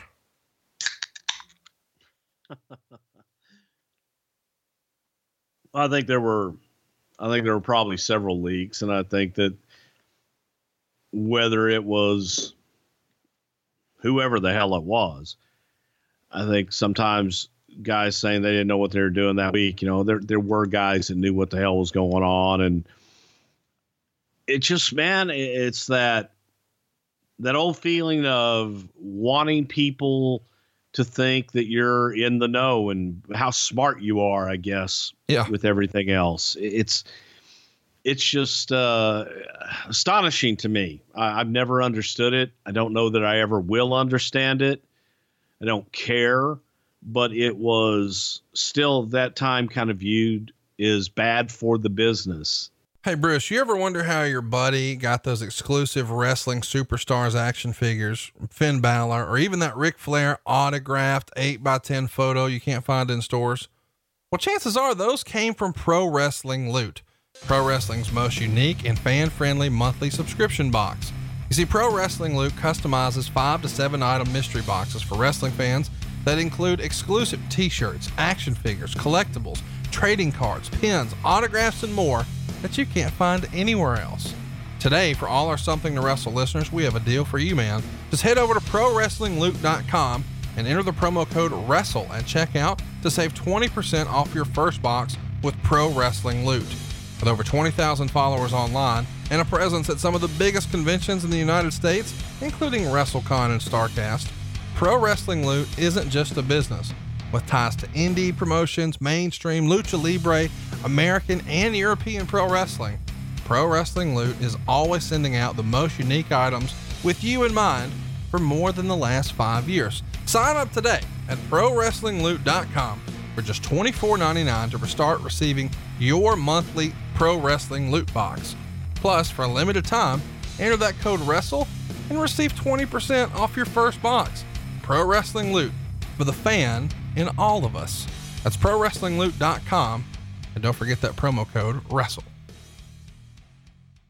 Now, things getting out and different shit, to me, I just look at it as you're spoiling something. I don't want to know. You and I, our friend Dan Soder with Billions. I refuse. I will not ask Dan Soder what the finish to any one show on Billions is, ever. I want to watch it. I want to watch it. I want to experience it. And that's what I felt that a lot of these sheets did. They spoiled it for people, and they were spoilers. I'm just not a fan of that.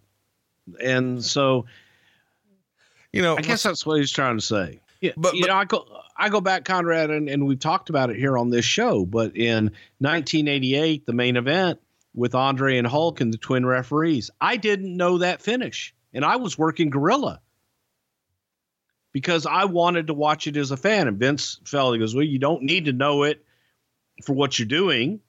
Do you want to know it? And I said, no, I don't. I just want to watch it because I knew it was going to be a major deal with Andre beating Hulk. But I guess that's the part of me that I don't. I kid my kids all the time about Survivor and Big Brother, and I tell them, oh, I know who's getting eliminated. I know this, I know that. I don't.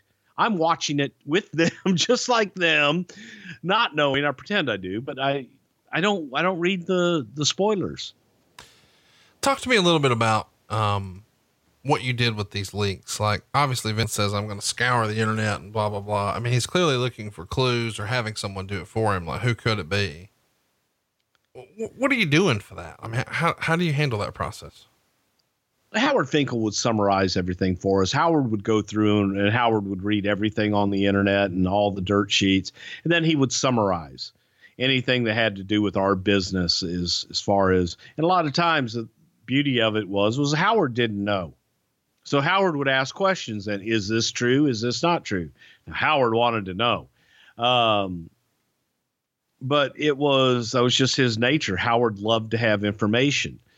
So we would go through that and go, God damn, how did this get out? Or who knew about this? Then you kind of go back and try and piece it together and figure it out. But there were even people in the business side of things that had nothing to do with creative or anything else. A lot of times, some of these so-called journalists would go to business associates and, hey, who's in the game? Or what action figure are you making? And if it was a strange one, oh, so-and-so is due to get a big push coming up because there's an action figure being named or being made of them. And that just wasn't true. But they would have to assume and they would have to try and read the tea leaves. So some of them were business leaks that people would let out, and some of it was just guessing. But and I'm sure some of it was the talent picking up the phone and saying, hey, did you hear this? And they were assuming a lot of times. Let's talk about the Royal Rumble, man. We've built it up enough here. Your first match, Ric Flair and Batista are going to beat Devon and Bubba Ray 5 minutes and 29 seconds on a pay-per-view. So Evolution retains here, and Batista actually has the house mic with him as he walks to the ring. And he's saying the Dudleys are the biggest loser since the Philadelphia Eagles. Of course, we're in Philadelphia. That's some old school cheap heat there. It only gets 1 star in the torch. Keller would say, when it appeared the Dudleys were on the verge of victory, Coach then got up and went to ringside to distract the Dudleys. They yanked him into the ring and ripped off his shirt. The Dudleys signaled for Devon's headbutt off the top rope, but Flair threw Devon out of the way. Devon then threw at Flair with a clothesline, barely grazing his head, and Batista slammed Devon through the table for the win. Not the best match, not the worst match. It was just sort of there for me, and I like all 4 performers. What'd you think? Well, first of all, I'll go back to the very, very beginning with the Open and being in Philadelphia. I thought the Open was fucking great. And I had to chuckle because you see JR and King up on a platform and they throw down to Michael Cole and Taz at ringside. JR hated being on the platform. JR loved to call from ringside. So he would always be like, why can't the Raw team be at ringside? It's like, why does it matter? They're different looks. We have this look for Raw. We have that look for SmackDown. But it was a good story. It was interesting to me. Ric Flair coming out for an entrance without a robe on. Weird, right? It was weird. It was bizarro land, but then the jump start, I understood it. But at the same time, it didn't feel like Ric Flair to me. And watching the match was so-so. I mean, there's only so much shit you can do in a tables match.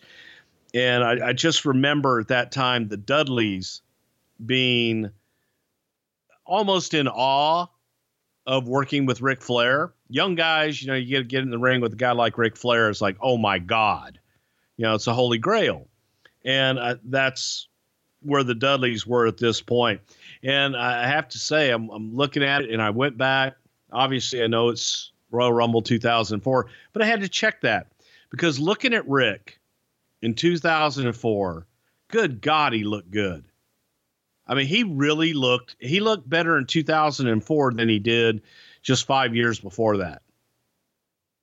He was in shape, tan, the hair looked good, everything looked good, and he was really on his game. And I just wrote that down. So 2004, Rick looked good.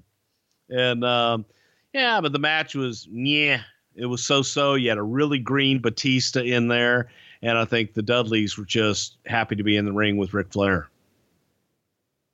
Next up, we got Josh Matthews interviewing John Cena. Rob Van Dam interrupts him right away and says he's going to win the Rumble. And Cena tells RVD that he can suck his candy cane. And he closes the interview with word mother frickin' life. Word. I thought, again, listening to this, first of all, Josh Matthews' hair, folks, if you do anything, go back and just check it out for Josh Matthews' hair. Josh, during this time, I thought Josh was a hell of a backstage guy and a pretty good play-by-play guy as well. Wasn't going to make it size-wise in the ring, but I enjoyed his work during that time. And to me, for John Cena, this was John Cena's coming out party. And this was where Cena was really coming into his own on the babyface side of the rap stuff. He wrote all of his stuff himself, and it was entertaining as hell. So it was fun to go back and hear that because you forget about it now with the way that he does his promos. And he was so friggin' entertaining. It was good shit. You know, those two lines, suck his candy cane and word mother frickin' life. If Cornette was an agent there, how would he have told Cena to say that? Suck my motherfucking goddamn double cheese dick, motherfucker. Word your fucking life, ass wife. Foul mouth Mickey Motherfucker. Mouse. Thank you. Ross reminds viewers that Austin has ordered Foley to be at the event, and Lawler says he's given up on Foley and called him a coward. That leads to Rey Mysterio and Jamie Noble. They're wrestling here for the Cruiserweight title. They only get 3 minutes and 6 seconds. They got 3/4 of a star here in the torch. Nydia is interfering, and I don't know. What'd you think?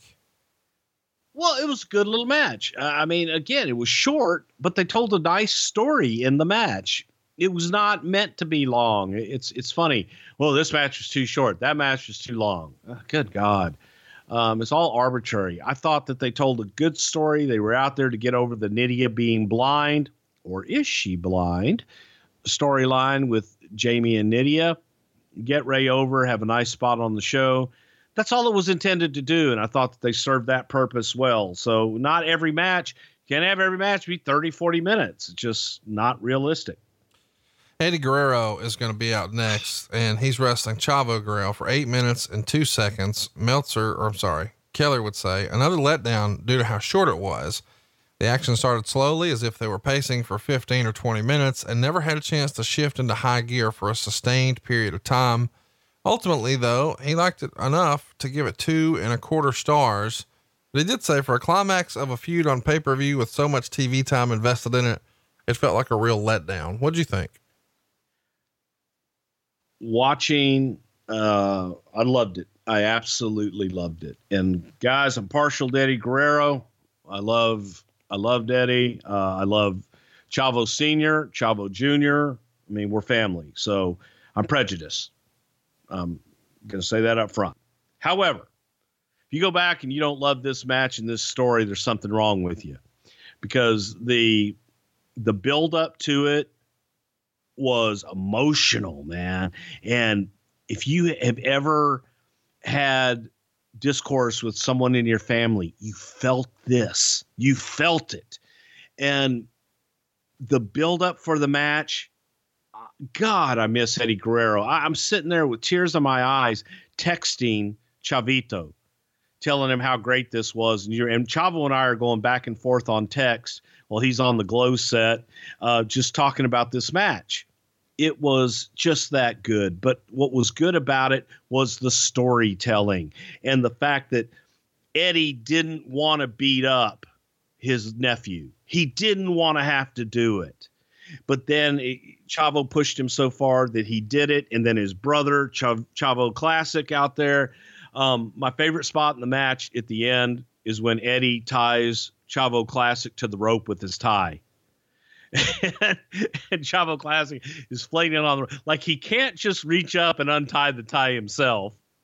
He's like, he can't move as Eddie's beating the shit out of Chavito. But to me, this was a classic match and a great story. And unfortunately, it was rushed. And it was rushed because we knew what we had to do at the next pay-per-view, and we needed to move Eddie on. So we had to finish this up so that we could get Eddie to Brock. And I would have loved to have gotten 3-4 more matches out of it. We could have, but it was rushed for that. So if you felt it was rushed, you're right. It was. Next up, Josh Matthews is going to interview Chris Benoit, Ric Flair, Batista, and Randy Orton are all going to be interrupting in this promo. Flair gets in Benoit's face about never winning the big one, and then he shook up a bottle of champagne and sprayed it in his own face and let out a woo. So we're planting the seeds here for Benoit. And I love Rick because when the champagne explodes in his face, he can't see now, and the champagne's burning his eyes. He's trying to get in Benoit's face. And just for me, that's a funny spot because Rick, I knew I was there. So it was good shit. He couldn't see a damn thing because the champagne's burning the hell out of him. Next up is an interesting match we haven't talked about just yet. Brock Lesnar and Bob Holly. Brock is defending the WWE heavyweight title here. And you may remember the story.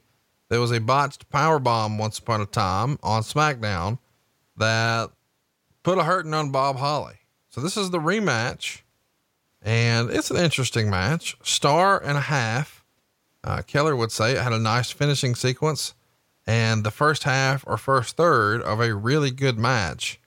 Of course, we know what the finish is. Brock's going to get an F5 and a clean win, but it was a fun match for what it was. I enjoyed it more than I think I probably imagined I would. What'd you think? I thought it was ugly and brutal. It was believable as hell. It wasn't like this great match, but it wasn't a bad match. And it just told that story of two guys going out there and beating the shit out of each other. It was different. It was unlike anything else on the card, but I thought it told a pretty good story from that standpoint. And you got somebody new in the mix in Bob Holly with Brock, but I don't think that anybody left that night going, that match wasn't real, because it was real as shit. And you felt it with those two guys in there, the way that they worked the match, stiff and brutal. Next up, really, one of the more important matches on the entire show, Triple H and Shawn Michaels. Of course, the world heavyweight title is on the line. Triple H is going to win this last man standing match, or I guess they go to a no contest. So he retains, 23 minutes and 5 seconds. They have a ton of time and they tell a lot of story. Michaels locks on a figure 4 early in the match and Hunter's screaming in pain. Obviously these guys are big Flair marks. So, they do that, but they also, try to use the Spanish announce table, and they're teasing the pedigree throughout the entire thing. There is a chair shot. There's blood.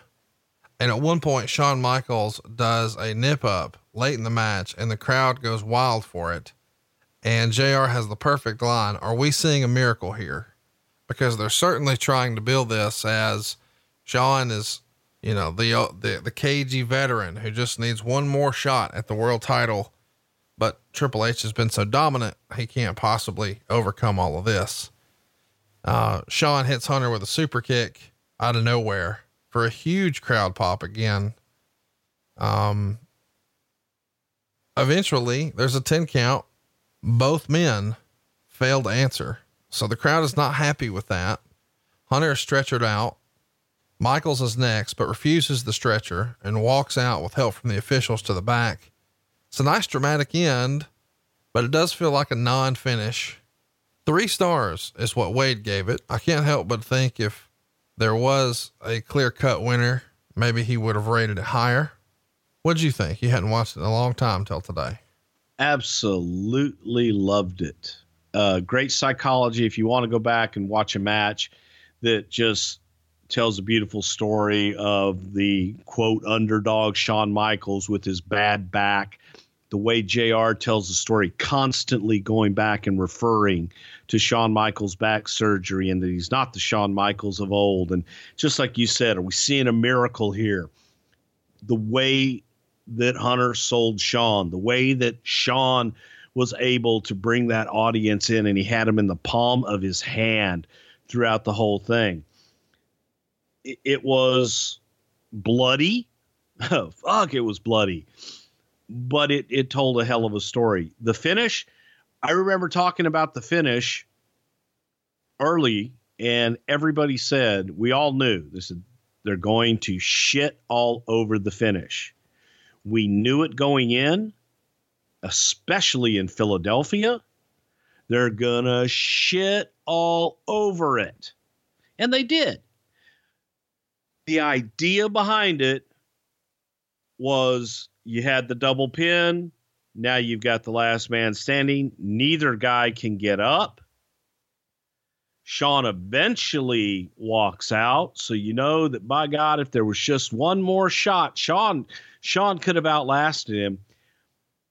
But all that was done. If we had put this on last, then I would be, no, you can't do that finish.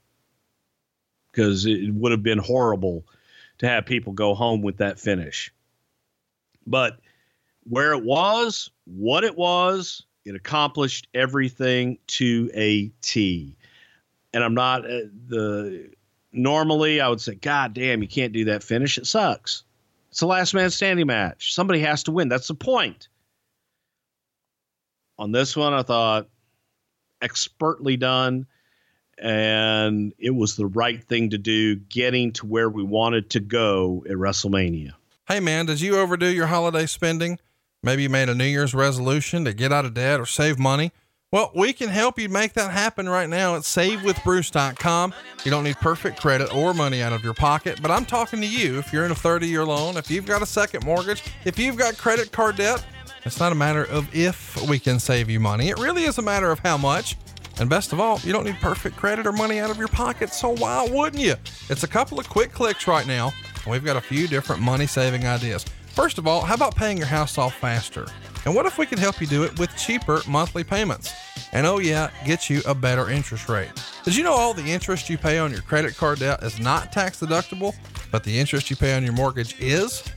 Listen, if you owe, you owe. Why wouldn't you find this fastest, smartest, easiest, cheapest way to pay it back? If you could get a better rate and a tax-deductible interest rate at that, why wouldn't you do it? Go on over to SaveWithBruce.com right now. Let us run a couple of quick numbers for you and find out how much money you can save for free. I'm telling you, you'll be glad you did. We routinely help our listeners save $500, $600, $700, even $800 a month. And you even get to skip your next 2 house payments. That's right. No payments in February or March. You're done until April 1st. It's SaveWithBruce.com. NMLS number 65084, equal housing lender.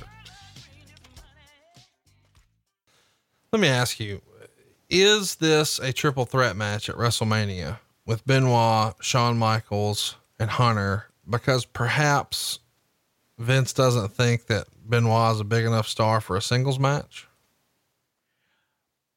I think that might have played a little bit into it. I really do. But I also think that all those guys felt that Benoit being rubbed up with both Hunter and Shawn was even more for Chris on the backside. That it did more for Chris to win over both guys. That's what we ultimately settled on. Do you think that Vince felt like Hunter versus Benoit wouldn't have been enough as a main event? I think that he probably felt, what the hell do I do with Shawn? And that's probably what fed into it more than anything. And then the feeling that this will be bigger for Chris to be with both guys, but I bet it started, and I don't know. But I know a lot of the different things we talked about, but I'm pretty sure that Vince's thing is, well, then what the hell do you do with Shawn at WrestleMania? We have to have Shawn, and Shawn and anything else didn't fit, but this still fit with all the finishes that we had. And with Chris entering in here, it was a good way. It served all masters. It would have been interesting to me to see Shawn and Benoit rather than Hunter and Benoit. But I mean, either way, I'm not upset with what we got. That's for sure. I guess we're ready, man. Is it time for us to talk about the Royal Rumble? Holy cow. Already? Yeah. We just started. Okay. We don't have to right now. I guess we could talk about Eric Bischoff coming out to the ring and saying he's the dominant GM in WWE. And he said Paul Heyman's SmackDown may be the favorite here in Philadelphia because he ran some small shows in a bingo hall, but he's a more respected figure for what he's done in wrestling. Heyman comes out and he's ready to, fire off some words, but instead he fires off some shots and attacks Bischoff, which is kind of fun. And that brings out Sheriff Austin to the ring on his ATV. Heyman and Bischoff stood up and began shouting at Austin, pointing at each other about who started it. And eventually Austin gave Bischoff a stunner. He called for beers, starts drinking, gives Heyman a stunner. Heyman's thrilled to get the approval, which of course means Heyman gets a stunner. What'd you think of this segment? It is sort of fun to know what these guys represented for wrestling, and now they're in the ring drinking beers with Stone Cold and catching stunners. I thought it was great for Philadelphia, and it was a nice little let me up. People get happy after the finish that they just had. So it was filler. It was a nice little respite. Now to get ready for the Royal Rumble itself. And I always would shiver whenever Steve was on that four-wheeler riding down to ringside, because he went so fast and he wouldn't hit the brakes, and coming around there and you see the guys scurrying to get the steps out of the way because they knew he wasn't braking. And he was good on that thing, but it was scary every time he did it. Let's talk about the interview that we see backstage next, because there's some really good stuff here. Terry's interviewing Goldberg and talking to him about being number 30, and Brock is going to interrupt without really saying a word. And Goldberg says that he's going to win the Rumble and regain his title. And he looks over Brock's shoulder and says, "Ain't that right, Hardcore?" And that causes Lesnar to jump and see if Hardcore Holly was behind him. He wasn't. So it was a nice subtle way to sort of bring attention to the fact that Goldberg knows that Hardcore Holly is still in Brock Lesnar's head. I thought that was a nice little touch.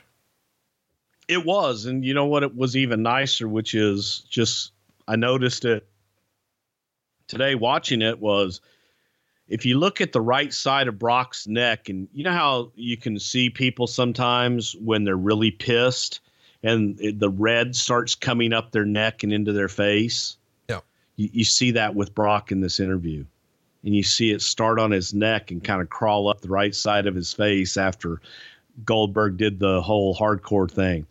Nice little storytelling here. We started it at the Survivor Series in November. Another little bit here to get us to February, to get us to Mania and say goodbye. When we started the damn thing, we didn't know we were saying goodbye to both of them, but hey. No, I get it. Let's talk about the Royal Rumble match. We're finally here. I guess we should mention that, there are a bunch of qualifying matches in order to figure out who's going to get where.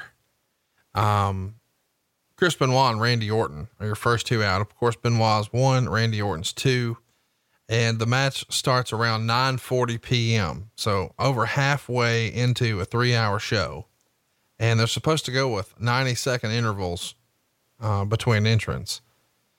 But starting the match off with Benoit and Randy Orton, are there two better wrestlers you can start this with? The idea behind it was Raw versus SmackDown. Right.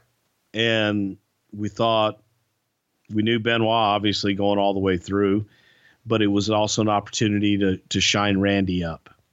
And yeah, This, I was proud of this one watching it back. I really didn't remember all that much about it other than the finishes. I thought it was a pretty damn good Rumble, and starting it off this way, man, it worked. Absolutely. Number 3 is Mark Henry. Number 4 is Tajiri. Number 5 is Bradshaw.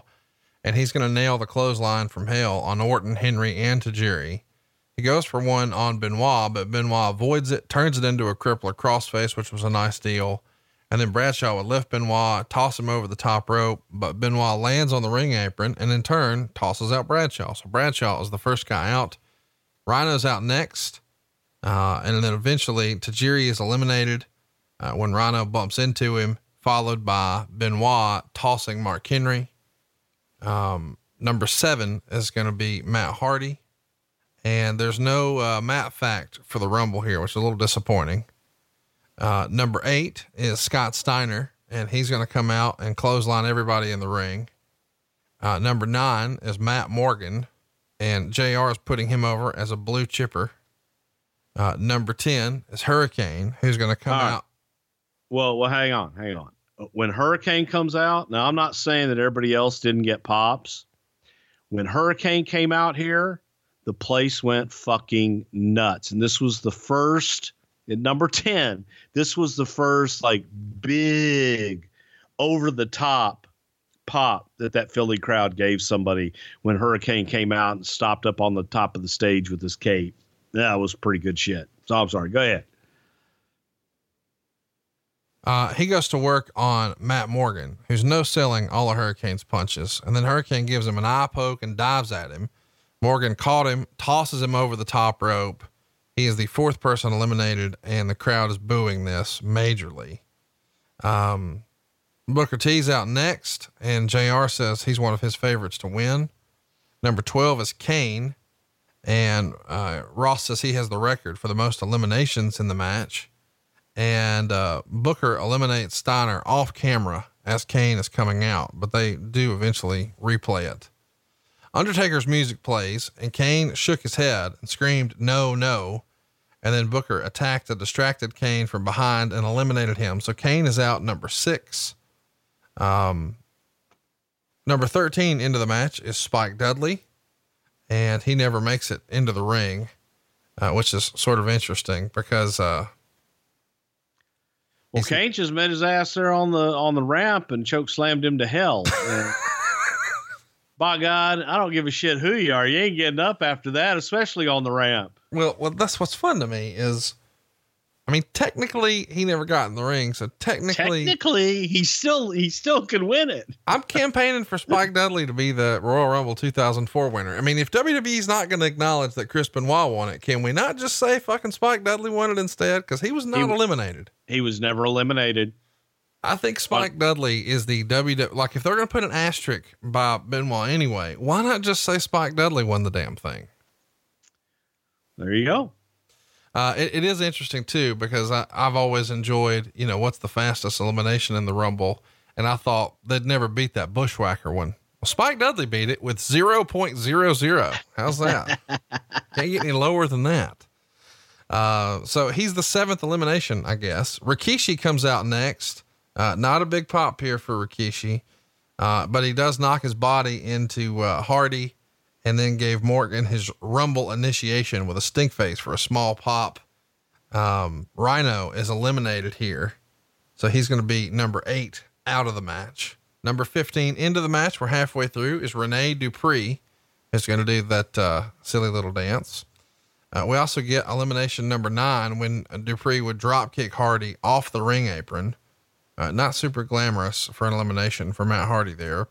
But then Rikishi sidekicks Dupree, and he's right out of here too. So he's the 10th elimination. A-Train comes in at number 16, and he's running full speed and going after Rikishi.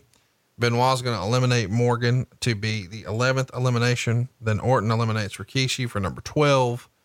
And then back drops Booker over the top rope. So Booker is number 13 out of the match, and we're down to just 3 dudes at this point, which is Chris Benoit, Randy Orton, and A-Train. So the first 2 guys in the ring, and A-Train, the most recent guy. Number 17 is Shelton Benjamin. And, as he's coming out, Benoit goes ahead and eliminates A-Train. So we're back down to our original 2 and Shelton Benjamin. Shelton goes for a kick and Orton eliminates him. So now we're back down to the original 2. And this is pretty cool storytelling so far. And yes, and it was the idea that it's not just 2 guys. It's the first 2 guys that started the match, and now they're in the ring, and they're the only 2 left, and they're down for the count, double knockout, and you're feeling like, holy shit, you know. And at this point, I think a lot of people, one of these guys has to win it. One of these guys has to win it. And out of nowhere, to just my favorite part of was the Rumble, Ernest the Cat Miller's entrance. It is fun. He gets an introduction from Lamont. He does a dance while Benoit and Orton are attempting to regain their energy on the mat. Benoit's going to throw out Lamont as Orton eliminates the Cat. Huge pop, because it was a little comedy, but he's right out of there. Next up, Kurt Angle is out next. And, then Rico is going to be at number 20. And Kurt, man, the audience got out of their seats on Kurt's entrance too. That was like a holy fuck pop. Well, just seeing Kurt come down to the ring, because he's a tippy top guy, you know that. And so now you've got Randy Orton, Chris Benoit, and Kurt Angle in there. I mean, that's a big deal. Mm-hmm. So Rico comes in and almost immediately Orton backdrops him out of there and he's gone. Then Test's music plays, but he doesn't walk out. So they go backstage and show Test on his back in the locker room. So Austin orders a new person to head to the ring right away as number 21. And JR wonders who he's talking to. Mick Foley's music hits and he charges the ring and goes right after a frightened Randy Orton. He does the bang bang and then eliminated Orton and himself with a diving clothesline over the top. So they're number 18 and number 19. That was a cool spot. You know, I mean, it's a nice way to introduce Foley and to make sure that he's getting to take advantage of a very tired, exhausted Randy Orton. Really well done here. Yeah, it was excellent, because I think by this time everybody had counted Mick Foley out and pretty much forgotten him after JR called him a coward and said, well, he probably ain't going to show up. Sassafras. I think that was Jerry Lawler, but whatever. Well, no, JR admitted and called him a coward, with Taz right before this match, and said that, you know what? I said, if he doesn't show up, he's a coward, and he hadn't shown up yet. So I guess he's a coward. And you forgot about it after that, because you figured, well, shit, JR's admitted it, then fuck, he's not coming. Nice little spot for Mick and Randy, and a great way to tell that story. So they went out and busted their ass, and it's getting good, folks. Chat me up about, Test. I mean, I know we're going to get questions about it. Nothing was wrong with Test. It's just storyline, right? Yeah. No reason. we had to have Mick take somebody out, had to take somebody's spot. So it was Test. No real reason. Number 22 is Christian, and he's out facing the only 2 guys left in the match, Benoit and Kurt Angle. Meanwhile, Foley is lifting up the ringside stairs and mistakenly hits Agent Fit Finley here. And Orton then goes after Foley with a bunch of forearms. They're brawling all over the place. Eventually, Mr. Sacco comes out. Nunzio walks out at number 23, but Foley turns and puts Mr. Sacco on him for a pop, which is kind of fun. And then Orton kicks Foley from behind and then retreats to the back. And Taz has a great line here. He says one of his keys to victory is not entering the match. And that's what he recommends that Nunzio does, which is pretty funny. Big Show comes in at number 24. Jericho comes in at number 25. Another good sized pop here. Number 26 is Charlie Haas, and Jericho and Christian work together to suplex Haas. Nunzio is still at ringside on his ass, not budging. And Jericho eliminates Christian at 42 minutes and 45 seconds. So that's, the elimination number 20. Billy Gunn runs out, gives the Famouser to Jericho an angle, and then starts punching away. And number 28 is John Cena, who comes out with great energy. And you can tell that, hey man, he is a forefront to win this thing just based on the way he comes in. And the audience was going fucking banana. They were ready for him. Van Dam comes in at number 29, which I guess makes him the quote unquote second luckiest draw. He rolls into the ring and we're getting after it now. Now, number 30, Goldberg comes in as designated beforehand, gives a spear to Show, and then Gunn, man, we're off to the races. Goldberg shoves Haas over the top rope while Nunzio was riding his back, which is kind of fun. So Haas is the elimination number 21. Eventually Nunzio gets speared, which I can't believe is the thing.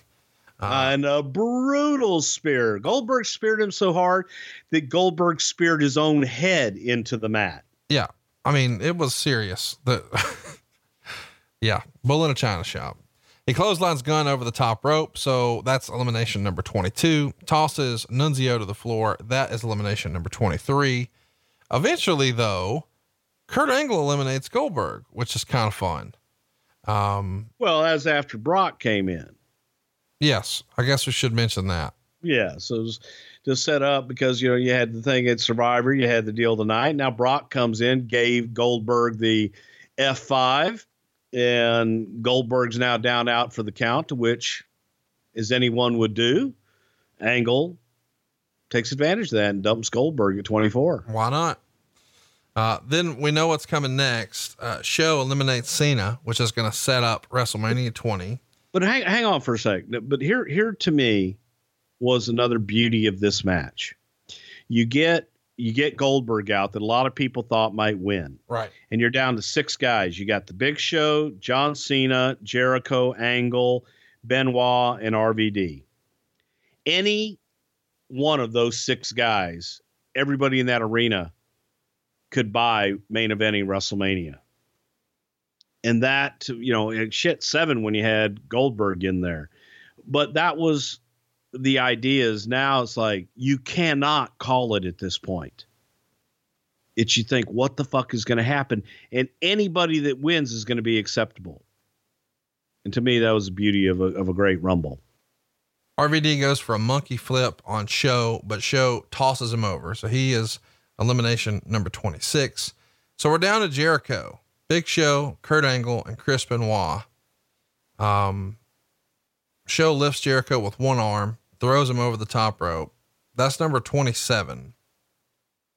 I guess we should circle back. When Big Show threw out John Cena, Cena immediately reaches for the knee. Was that a serious injury, or is he just selling? No, he tweaked his knee pretty good. You could see when he comes over, his left leg plants and he just turns. His body turned and his leg didn't. So I don't remember the extent of the injury, but it was scary that night, and he was out. So that was the drizzling shits. Show manages to eliminate Angle by flipping out of the ankle lock, and he ends up over the top rope, but on the ring apron. So Benoit goes to the top rope, comes off with a forearm to the back of his neck, and that sends him out of the ring. So Benoit's still in here at the very end, and Big Show is elimination number 29. And that's the finish. It goes 1 hour, 1 minute and 38 seconds. Keller would say, really nice finish, especially after having firmly established during the match how difficult it was for even 5 or 6 men to eliminate Show. Benoit celebrated as the show ended, and Ross sold it as Benoit is headed to WrestleMania. Wade loved it. He gave it 4.25 stars. And he says that the longest stint in the Rumble is 64 minutes from Flair in 92. And Benoit nearly got here. Only 2 guys have ever started at number 1 and won the thing at this point. The first was Shawn Michaels in 95. And then Benoit did it here. So you tell a hell of a story with this starting at number 1 and winning. He has the most time in the ring by far, 61 minutes, 31 seconds. There's really no close second, but Randy Orton has 33 minutes and 48 seconds. Kurt Angle has 29 minutes, and Big Show, believe it or not, has 22 minutes and 33 seconds. After last week, Bruce, I got to tell you, I'm a little disappointed you didn't tell us how many seconds were in each interval. Yeah, that's because I wasn't doing Gorilla, and it was Jerry Briscoe at the time, so I'm pretty sure they were 90-second intervals, pretty damn dead on. But you know, you go back and look at the finish of this thing, and to me, And again, is something I worked with talent on it big time. But the last two eliminations, with the way that Kurt Angle was eliminated by Big Show, Kurt having the ankle lock on Big Show diving over the top rope and basically throwing Kurt over because Kurt wouldn't let go of the hold, and Kurt getting eliminated. And we're sitting there with Benoit and said, okay, Chris, now you've been in this thing all night. You can't just eliminate Big Show. What do we do? And the idea it was actually reversed. We were trying to figure out what Chris could do. And then Chris came up with, what if I had him in a hold and he goes to dump me and I just held on? We did that with Kurt and then just reversed it where it worked for Big Show, who had the hold put on him. Well, now this time Benoit's got another hold on Big Show, and Benoit just slides underneath the ropes on the bottom rope, and Big Show's momentum brings him over. And that was something that Benoit came up with, but the way it was done, those last few exits from the Rumble, great story. And that, hats off there to the talent, those guys being able to pull it off and come up with those scenarios to make it all work. Did you ever talk to Chris what it meant for him to win the Royal Rumble? I mean, we're starting the biggest push of his career here. He was ecstatic. Chris was one of those guys that he really appreciates what he had, and that was a big deal to him. It was a big deal to him to be considered to be the champion, and the fact that we had the confidence in him to do it. Of course, the next night on Raw, Triple H comes out and talks about his match with Shawn Michaels at the Rumble. Michaels comes out and says they're just getting started. Austin comes out on his ATV and invites Chris Benoit to the ring as a surprise. And he said Benoit chose to use his Rumble win to face Hunter at WrestleMania 20. And of course, we know Benoit's going to go on to beat both Triple H and Shawn Michaels at WrestleMania 20, making Triple H tap out to the Crippler crossface to win the world title. And after that match, we see that famous moment where he and Eddie Guerrero embrace in the middle of the ring in Madison Square Garden at WrestleMania 20 with all of the confetti, and both of these guys now world champions, one of Raw, one of SmackDown. And this is sort of how we laid the groundwork to get there. After the night was all said and done, what did Vince, what did everybody think of the Royal Rumble 2004? I was very happy, and I think everybody else was too. The only bummer on the whole night was John Cena getting hurt, but overall, I think everybody loved the Rumble because the whole night there wasn't a stinker in the group, and that Rumble match was one where you get lost in it. And to me, those are the best kind. I stopped taking notes and was just sitting there watching. It was had a story from start to finish, and you felt good at the end. Let's get to some questions. And I want to tell everybody that we've got another big show coming your way. I can't believe that this actually finally won the poll, but we brought the polls back this year and let you guys put it to a vote. You wanted Royal Rumble 99. We delivered. This was your second place winner, and we've delivered that. And next week we're talking about the master and the ruler of the world, Psycho Sid. What might we talk about next week when we have Sid as our main topic here on the podcast? Well, we're going to run through the career, but I'm going to share with you some things before Sid ever even came into the WWF, and some of those internal talks with Vince McMahon and different people about just which skyscraper, if you remember Sid being a skyscraper with Mean Mark, and also Dan Spivey in that group. But what skyscraper did Vince really want? And which one did he get? And so on and so forth. But the early machinations, I wasn't there for when Sid Justice came in initially, but I definitely was there after the fact. And there's some lot of good Sid stories, including him missing the press conference in San Antonio, Texas. Hey, how great would it be if next week we just didn't post a show because you went to play softball? Is it softball season? I mean, it might be if we just say it is because you missed. Could be. Let's get to some questions here. By the way, we got a new poll up for you right now. Go vote at Pritchard Show. Can't wait to see what you guys want to hear next. But here's some rapid fire questions, some Q&As. Bruce, are you ready? Ready.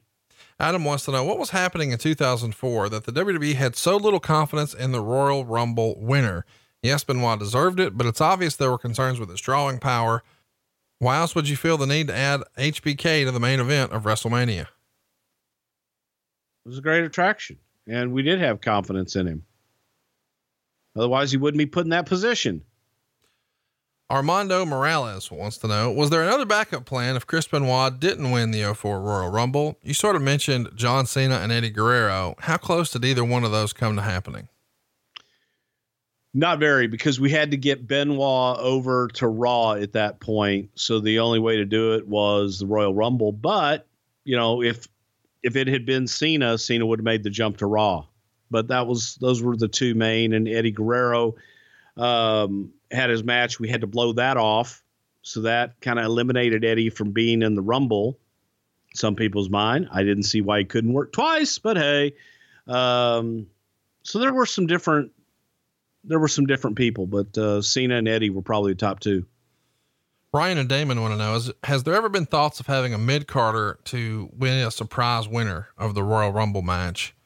And his second question is, who was the least over person, in your opinion, to win a Royal Rumble match? Probably John Studd was the least over, because he had just come back at the time. But what does a mid-carder do for you? Unless they're going to be a top guy, it doesn't do anything for you, because no one's going to want to see the mid-carder in the main event at WrestleMania. So again, you have to think business-wise and logically. That doesn't do a whole lot for you business-wise. Justin wants to know, I remember the exact scenario this show started. Benoit wins, switches shows, wins the belt at Mania. Making the rounds on the internet before the show began, was there ever any thought to changing the story because all the details had gotten out? No, John, there was not. John wants to know, was it ever strategic to have certain wrestlers win in a city where fans would react more favorably to the victory than anywhere else? Philadelphia is a strong wrestling town that was firmly behind a Benoit win. Are things like that ever even considered? Sometimes I think they are, but I think that there's a lot more from outside. Inside, that's not really ever taken into consideration. If it's a hometown thing, for example, Kurt Angle in Pittsburgh winning the championship, that was considered, but it was a good story too. And as you see with Roman Reigns in Philadelphia winning the Royal Rumble, they sure as hell didn't do that for that. Nicholas wants to know if Bob Holly had any ideas about Royal Rumble 2004. Well, Bob's idea was a pretty simple one. It was, how about you give me the belt? And then what? And then I beat everybody. Oh. He also wants to know, how do you feel about the story of Benoit being number one and winning relative to how it compares to the same story of Shawn Michaels being number one and winning? Do you think it was better, on par, or worse? I thought it was absolutely on par. I thought they were both wonderful. Kevin wants to know, was anyone for Goldberg winning the 04 Royal Rumble match to get him to stay with WWE longer? Goldberg had already made his decision that he was not going to stay past WrestleMania, so it wasn't even up for discussion. Bill wants to know, was Virgil considered to enter or win? Yeah, he was definitely number 3 consideration, maybe number 9. Robert wants to know, who are the names you all discussed and wanted to appear as possibilities who fell through? I think what he's pitching here is sometimes you guys would have surprise entrants, like Mr. Perfect popped up once at a Royal Rumble, and Goldberg or Goldust popped up once as a surprise, and Kevin Nash once as a surprise. Were any surprises discussed here?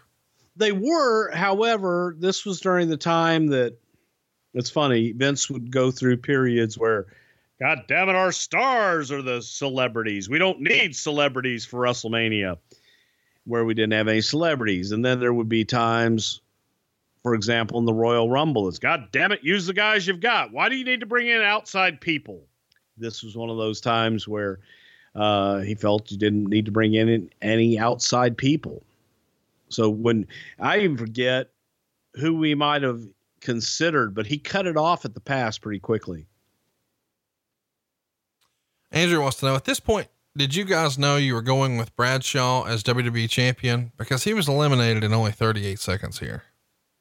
we knew we were going to change his character, but we had no idea whether it was going to take off or not. So no. Shane wants to know, how did Vince feel about Shawn's blade job? Was there any concern afterwards backstage? No concern. No, he was supposed to get color. That's what the match was designed to do. Jeff wants to know, why was Cena on the poster here? He wasn't even in the final four of the match. Because he's a draw and he's a star. Chris says, you've probably had this question before. How do you figure out which wrestler receives what number? Is it actually drawn and then you decide the winner, or another way? You start with a sheet of paper and you look at guys and you decide who's going to go in first, second, and then you decide who's going in last. You figure out who's winning, and then you fill in the blanks. Not a lot of rhyme or reason to it. You just want us to tell stories in between and make sure that you have stories presented in high spots in different parts of the match. But if telling a story early on works for a couple guys and they're in early and out early, it just, it's like putting a puzzle together. Kyle Fields wrote, real talk. This is the most tightly booked Rumble ever. There are no dead spots. Was this one laid out by someone different than later ones? This was laid out by myself, Pat Patterson, Shane McMahon, and John Laurinaitis. Well, I think it was a sleeper of a Royal Rumble. If you haven't watched Royal Rumble 04 in a while, I encourage you to do so. It is an underrated show. It's not one that WWE is going to talk about because Benoit won. Did you know, we get lots of requests. Why don't you talk about Benoit? And, you know, we just did. So my question is, how do you feel about WWE sort of drawing the line in the sand that they're not going to acknowledge Benoit and they're not going to talk about shows like this? A, and B, do you feel weird that we did? I understand WWE stance, and it's kind of like R. Kelly in the music industry. Everybody's going to have their opinions and they're all going to have their stance. And yes, I do feel a little weird about it, but it wasn't just a Chris Benoit show. It was a Royal Rumble show that he happened to be a part of. And that's how I internalize it. And it's not celebrating anything that he did. It's talking about, you know, him being a part of a major event. It was a major event, and it's worth watching. If you haven't, you need to fire it up and go watch it. I don't know how many more Chris Benoit topics we will necessarily tackle, but we're not really running from it. It just needs to make sense. And to me, this one made sense for us. It's the 15-year anniversary, and it was a heck of a show, and there's a lot of good stuff on it, and it was a well done Rumble. So hopefully you'll find time to watch it, but I certainly understand those who have decided that they don't want to. But next week we'll talk about something totally different. The one and only Psycho Sid. I can't believe that we're actually doing this one. This has been one of our most requested topics. We've had it on the polls for years, and it finally won, barely beating out Yokozuna. Barely. Did you think this would beat Yokozuna? I didn't. You know, I was watching early on, and Yoko was ahead by a couple of percentage points, and then Sid just came through in the end. Is there a topic that you would like to see on the poll next week? I'll let you do that. Well, but a lot of our listeners will say, hey, I want to hear what Bruce wants to talk about. People who really enjoyed like our Houston wrestling episode, because it was something you could tell you really wanted to talk about. Is there a topic or a show or a personality that you'd really like to talk about next week? Well, we're going to get to it, and it's going to be is it No Way Out or the next pay-per-view in 2004 where Eddie Guerrero wins the WWE Championship. That's one I'd really like to talk about. It went down on February 15th, 2004. And I've already got it circled on our calendar, February 15th, 2019. So about a month from now, we're going to be covering that one. And it may or may not even be on a poll, just because I know you really want to do it. On top, of course, it's Eddie Guerrero and Brock Lesnar. Underneath, it's Kurt Angle, John Cena, and Big Show. Chavo working with Rey Mysterio, which is for the Cruiserweight title. Hardcore Holly in there with Rhino. Benjamin and Haas against the APA. Jamie Noble is going to wrestle Nydia. That's a real sentence. Rikishi and Scotty 2 Hotty are also going to be in there with the Basham brothers. So it's an interesting show, but a main event that people are still talking about. So stay tuned. That's coming your way next month. But if you want to find out what you might be hearing in 2 weeks, well, don't just hear about it. Go have some influence. Go vote right now on Twitter @Pritchard Show. You'll be glad you did. And we'll see you next week right here on Something to Wrestle with Bruce Pritchard. But if you haven't already, snatch up your tickets, man. Come see us tomorrow night, Colorado Springs, live at the Social. It's January 19th, Saturday, January 19th at Colorado Springs. And then, of course, next weekend, we're in both San Diego and Phoenix. And don't forget Atlanta the day before the Super Bowl. Tickets for all these shows are on sale right now at brucepritchard.com. And Bruce, feels like it's about that time. It is about that time, so Shaka Khan. John brings his skewed sense of humor. Jeff brings tips to cut strokes off your next round. Together, it's those weekend golf guys. They'll pay a lot of money to PXG and Titleist and Callaway and on and on and on, right? How many yards do you think you're going to pick up with that extra driver? I think I can get an extra 5 to 10. What if I give you 15 to 20? You pay me more. Jeff Smith teaches on the sliding scale.